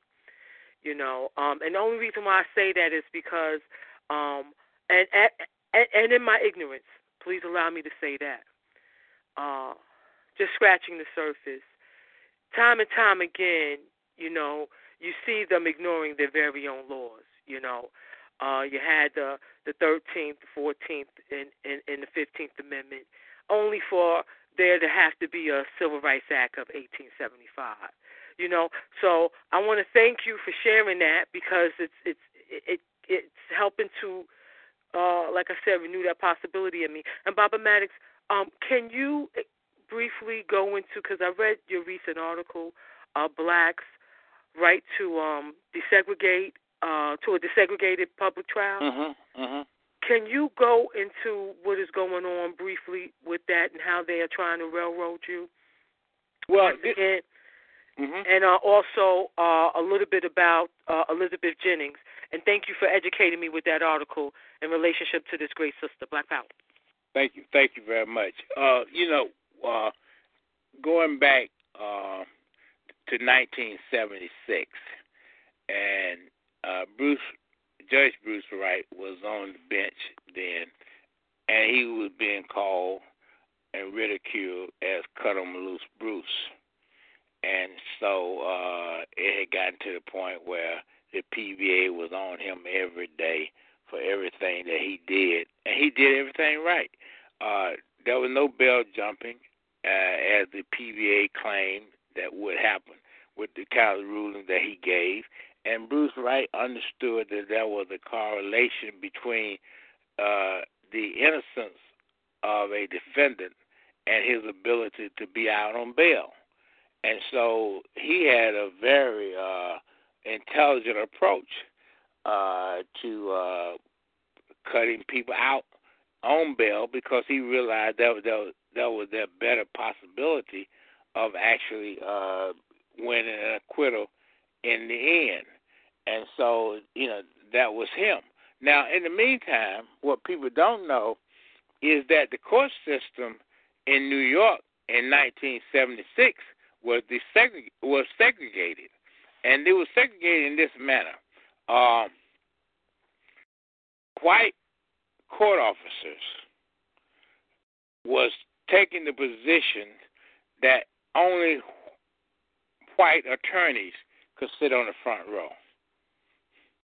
And this was I had just started practicing criminal law in '76, because I had been in popular law for the last 2 years beforehand. So, when I got over there and I saw this court officer, berating this black lawyer for sitting on the front seat, and told him to get in the back. And obviously that just bothered me, to no end, to see that. And so the next day, I just pitched a scene in the courtroom and threatened everybody in there, because that was the only way I could draw anybody's attention to me, because at that time nobody really did not know me. People did not know me. And I always say that I had just gotten off the boat, so people didn't know who I was. And so, anyway, but I knew I wasn't going to take this. I didn't come all the way to New York, to start sitting in the back seat of a courthouse. I mean, if I wanted to do that, I would have done it in Georgia, but I wasn't getting ready to do that here. And so, that was my situation, because you see, the Supreme Court in 1963 had issued a ruling desegregating courtroom. Now, up until 63, the courtroom was segregated by law. It could be segregated, even in New York, anywhere else. They wanted to segregate a courtroom. They could tell what black lawyer, get out of the front seat, go into the back, and the Supreme Court said that was permissible. But a case came down the pike from Danville, Virginia, in which the defendant questioned and challenged the constitutionality of segregated courtrooms, and so obviously they had to rule that these courtrooms now could be integrated. But it was amazing to me that the court officers were abusing their discretion. You see, because it's just like in the streets, these rednecks come into the city, and they come here to brutalize people, and it don't make no difference whether you're lawyers or whether you are defendants. They believe in treating all as the same. And so, my point was, and this is where my trouble started in New York. It didn't start when I was a popular lawyer, because when I was over in the civil courts, there was no such thing as the abuse that the court officers were imposing on people in criminal court. It just seemed to be a different kind of animal, and the treatment that black people were receiving in criminal court was just so far different that I took the position that I am an officer of the court and not a court officer. There's a difference between an officer of the court and a court officer. And my point to all the judges back there then was, as a officer of the court, I stand above a court officer. A court officer is only an employee, but I'm a part of the corporation. The same way the stockholders are part of the corporation, and I will be treated as such. And so, obviously, people had a hard time with that. And if you go and look at the disciplinary complaints against me, the court officer started on me just like the police officer started on Bruce Wright. And so when you deal with these rednecks, their point was, hey, we're not going to have any changes in the status quo, and it's going to be just like we've always treated Negroes. And I just said, no, that's just not the way it's going to be. And so that was my position there. And I took that as not only relying on Rosa Parks, but it's interesting that a lot of blacks don't realize when they ride the subway every day in New York, and when they ride a bus line every day in New York and sit where they want to sit, that it started because of a black woman, a school teacher by the name of Elizabeth Jennings. And Elizabeth Jennings refused to give up her seat in the 1840s, not 1940s, the 1840s, to a white man. And so in refusing to give her seat, she was kicked off of the bus line. Now, unlike Rosa Parks, she wasn't arrested, but she was kicked off the bus line. And so she said, well, I'm going to sue not only for myself, but for all of my people. And so she initiated a class action. And the New York legislature passed legislation in 1844 that integrated public transportation in New York. And so every time a black person, get on a train or a bus in New York, they should always tip their hat to Elizabeth Jennings for taking that action as she did. And she was not the only black woman. There was a black woman by the name of Sarah Remond, Remond, up in Boston, Massachusetts. And she was kicked out of a theater because of segregated policies. And she also initiated a class action. And as a result of that class action, she was able to get all blacks in Boston who attended the theater to sit wherever they please. And so, wherever you go up there in Boston, you should always thank Sarah Remond for taking the stance that she took on behalf of all of our people. And these people were not dealing in hush money. It wasn't like somebody like Benjamin Crump who's dealing in hush money and personal injury actions and having no effect on nobody else. I mean, so the money that he got out of Trayvon Martin and the money that he got out of Michael Brown in Ferguson have had no impact on nobody else. He didn't sit down and say, we're not going to take this money until we get a settlement which says that the police department in Ferguson has to be put in receivership. I mean, that's what you call real lawyering. When you say you're going to have to be put under somebody else's control, and we want these other things reflected in this settlement agreement. He didn't do any of that, and he won't do any of that, and he did not demand a special prosecutor. He didn't demand a special prosecutor. That was not a special prosecutor down in Florida. If had there been a special prosecutor, George Zimmerman may well been behind bars now. But Trump was afraid to ask for a special prosecutor. And so he cannot call himself the attorney at war. There's only been one lawyer in America in 2 cases, not one, who've gotten special prosecutors, and that was ALTON MADDOX. and that's the reason why I'm called the attorney at war. I earned the stripes. You know, I wasn't selling wolf tickets at a press conference.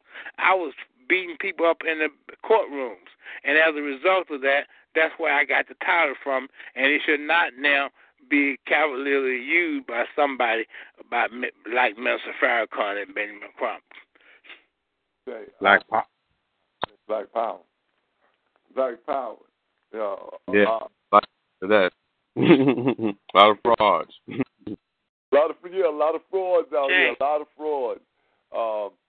You know, we were Baba, how much time do you got? It done got to 8:20. Well, you know, went over. I know some TV told me I had you to 8 o'clock at least. Well, I know we don't went over.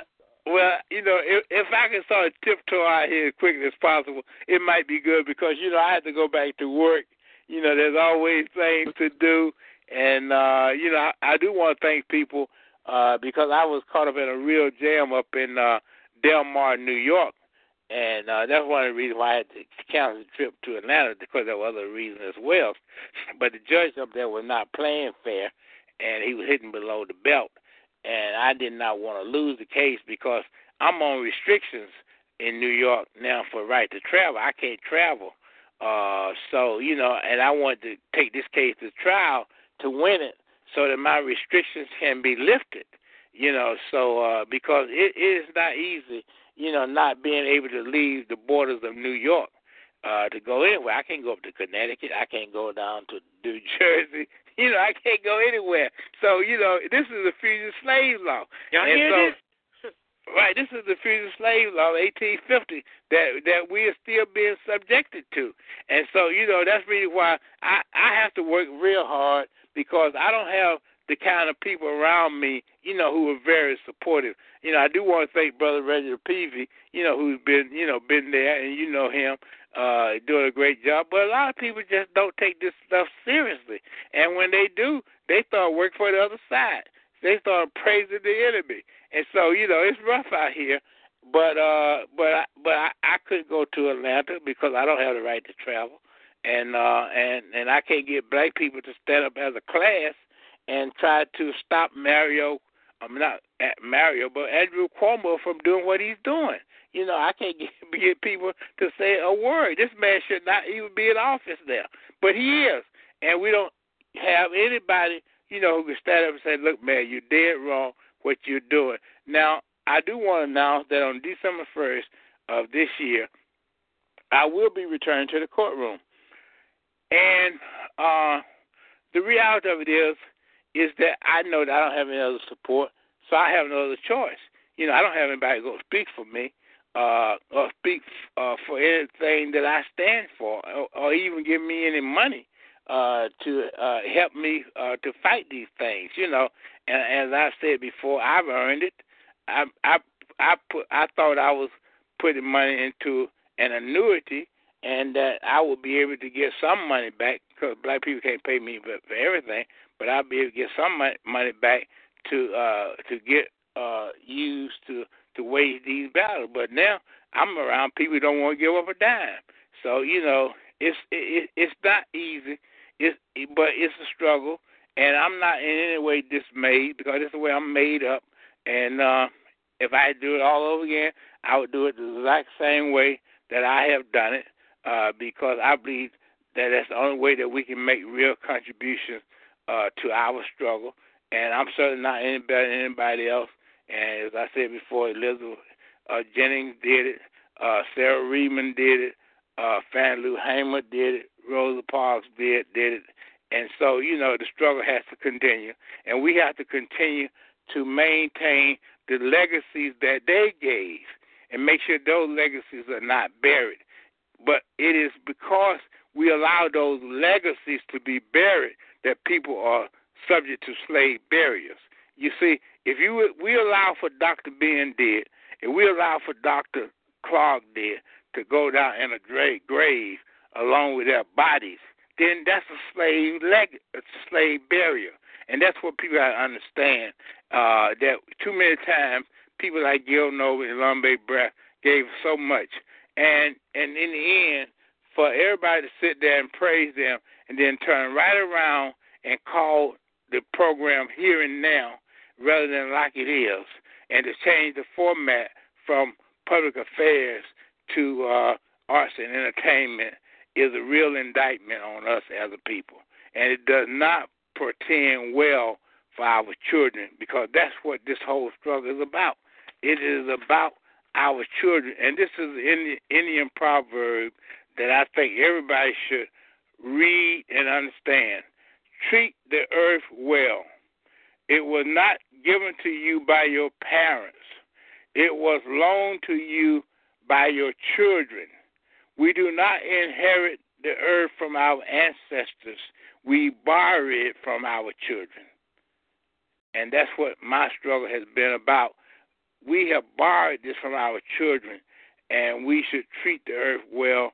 We should treat everything about it well, and in the end, we should return it to them because it is theirs.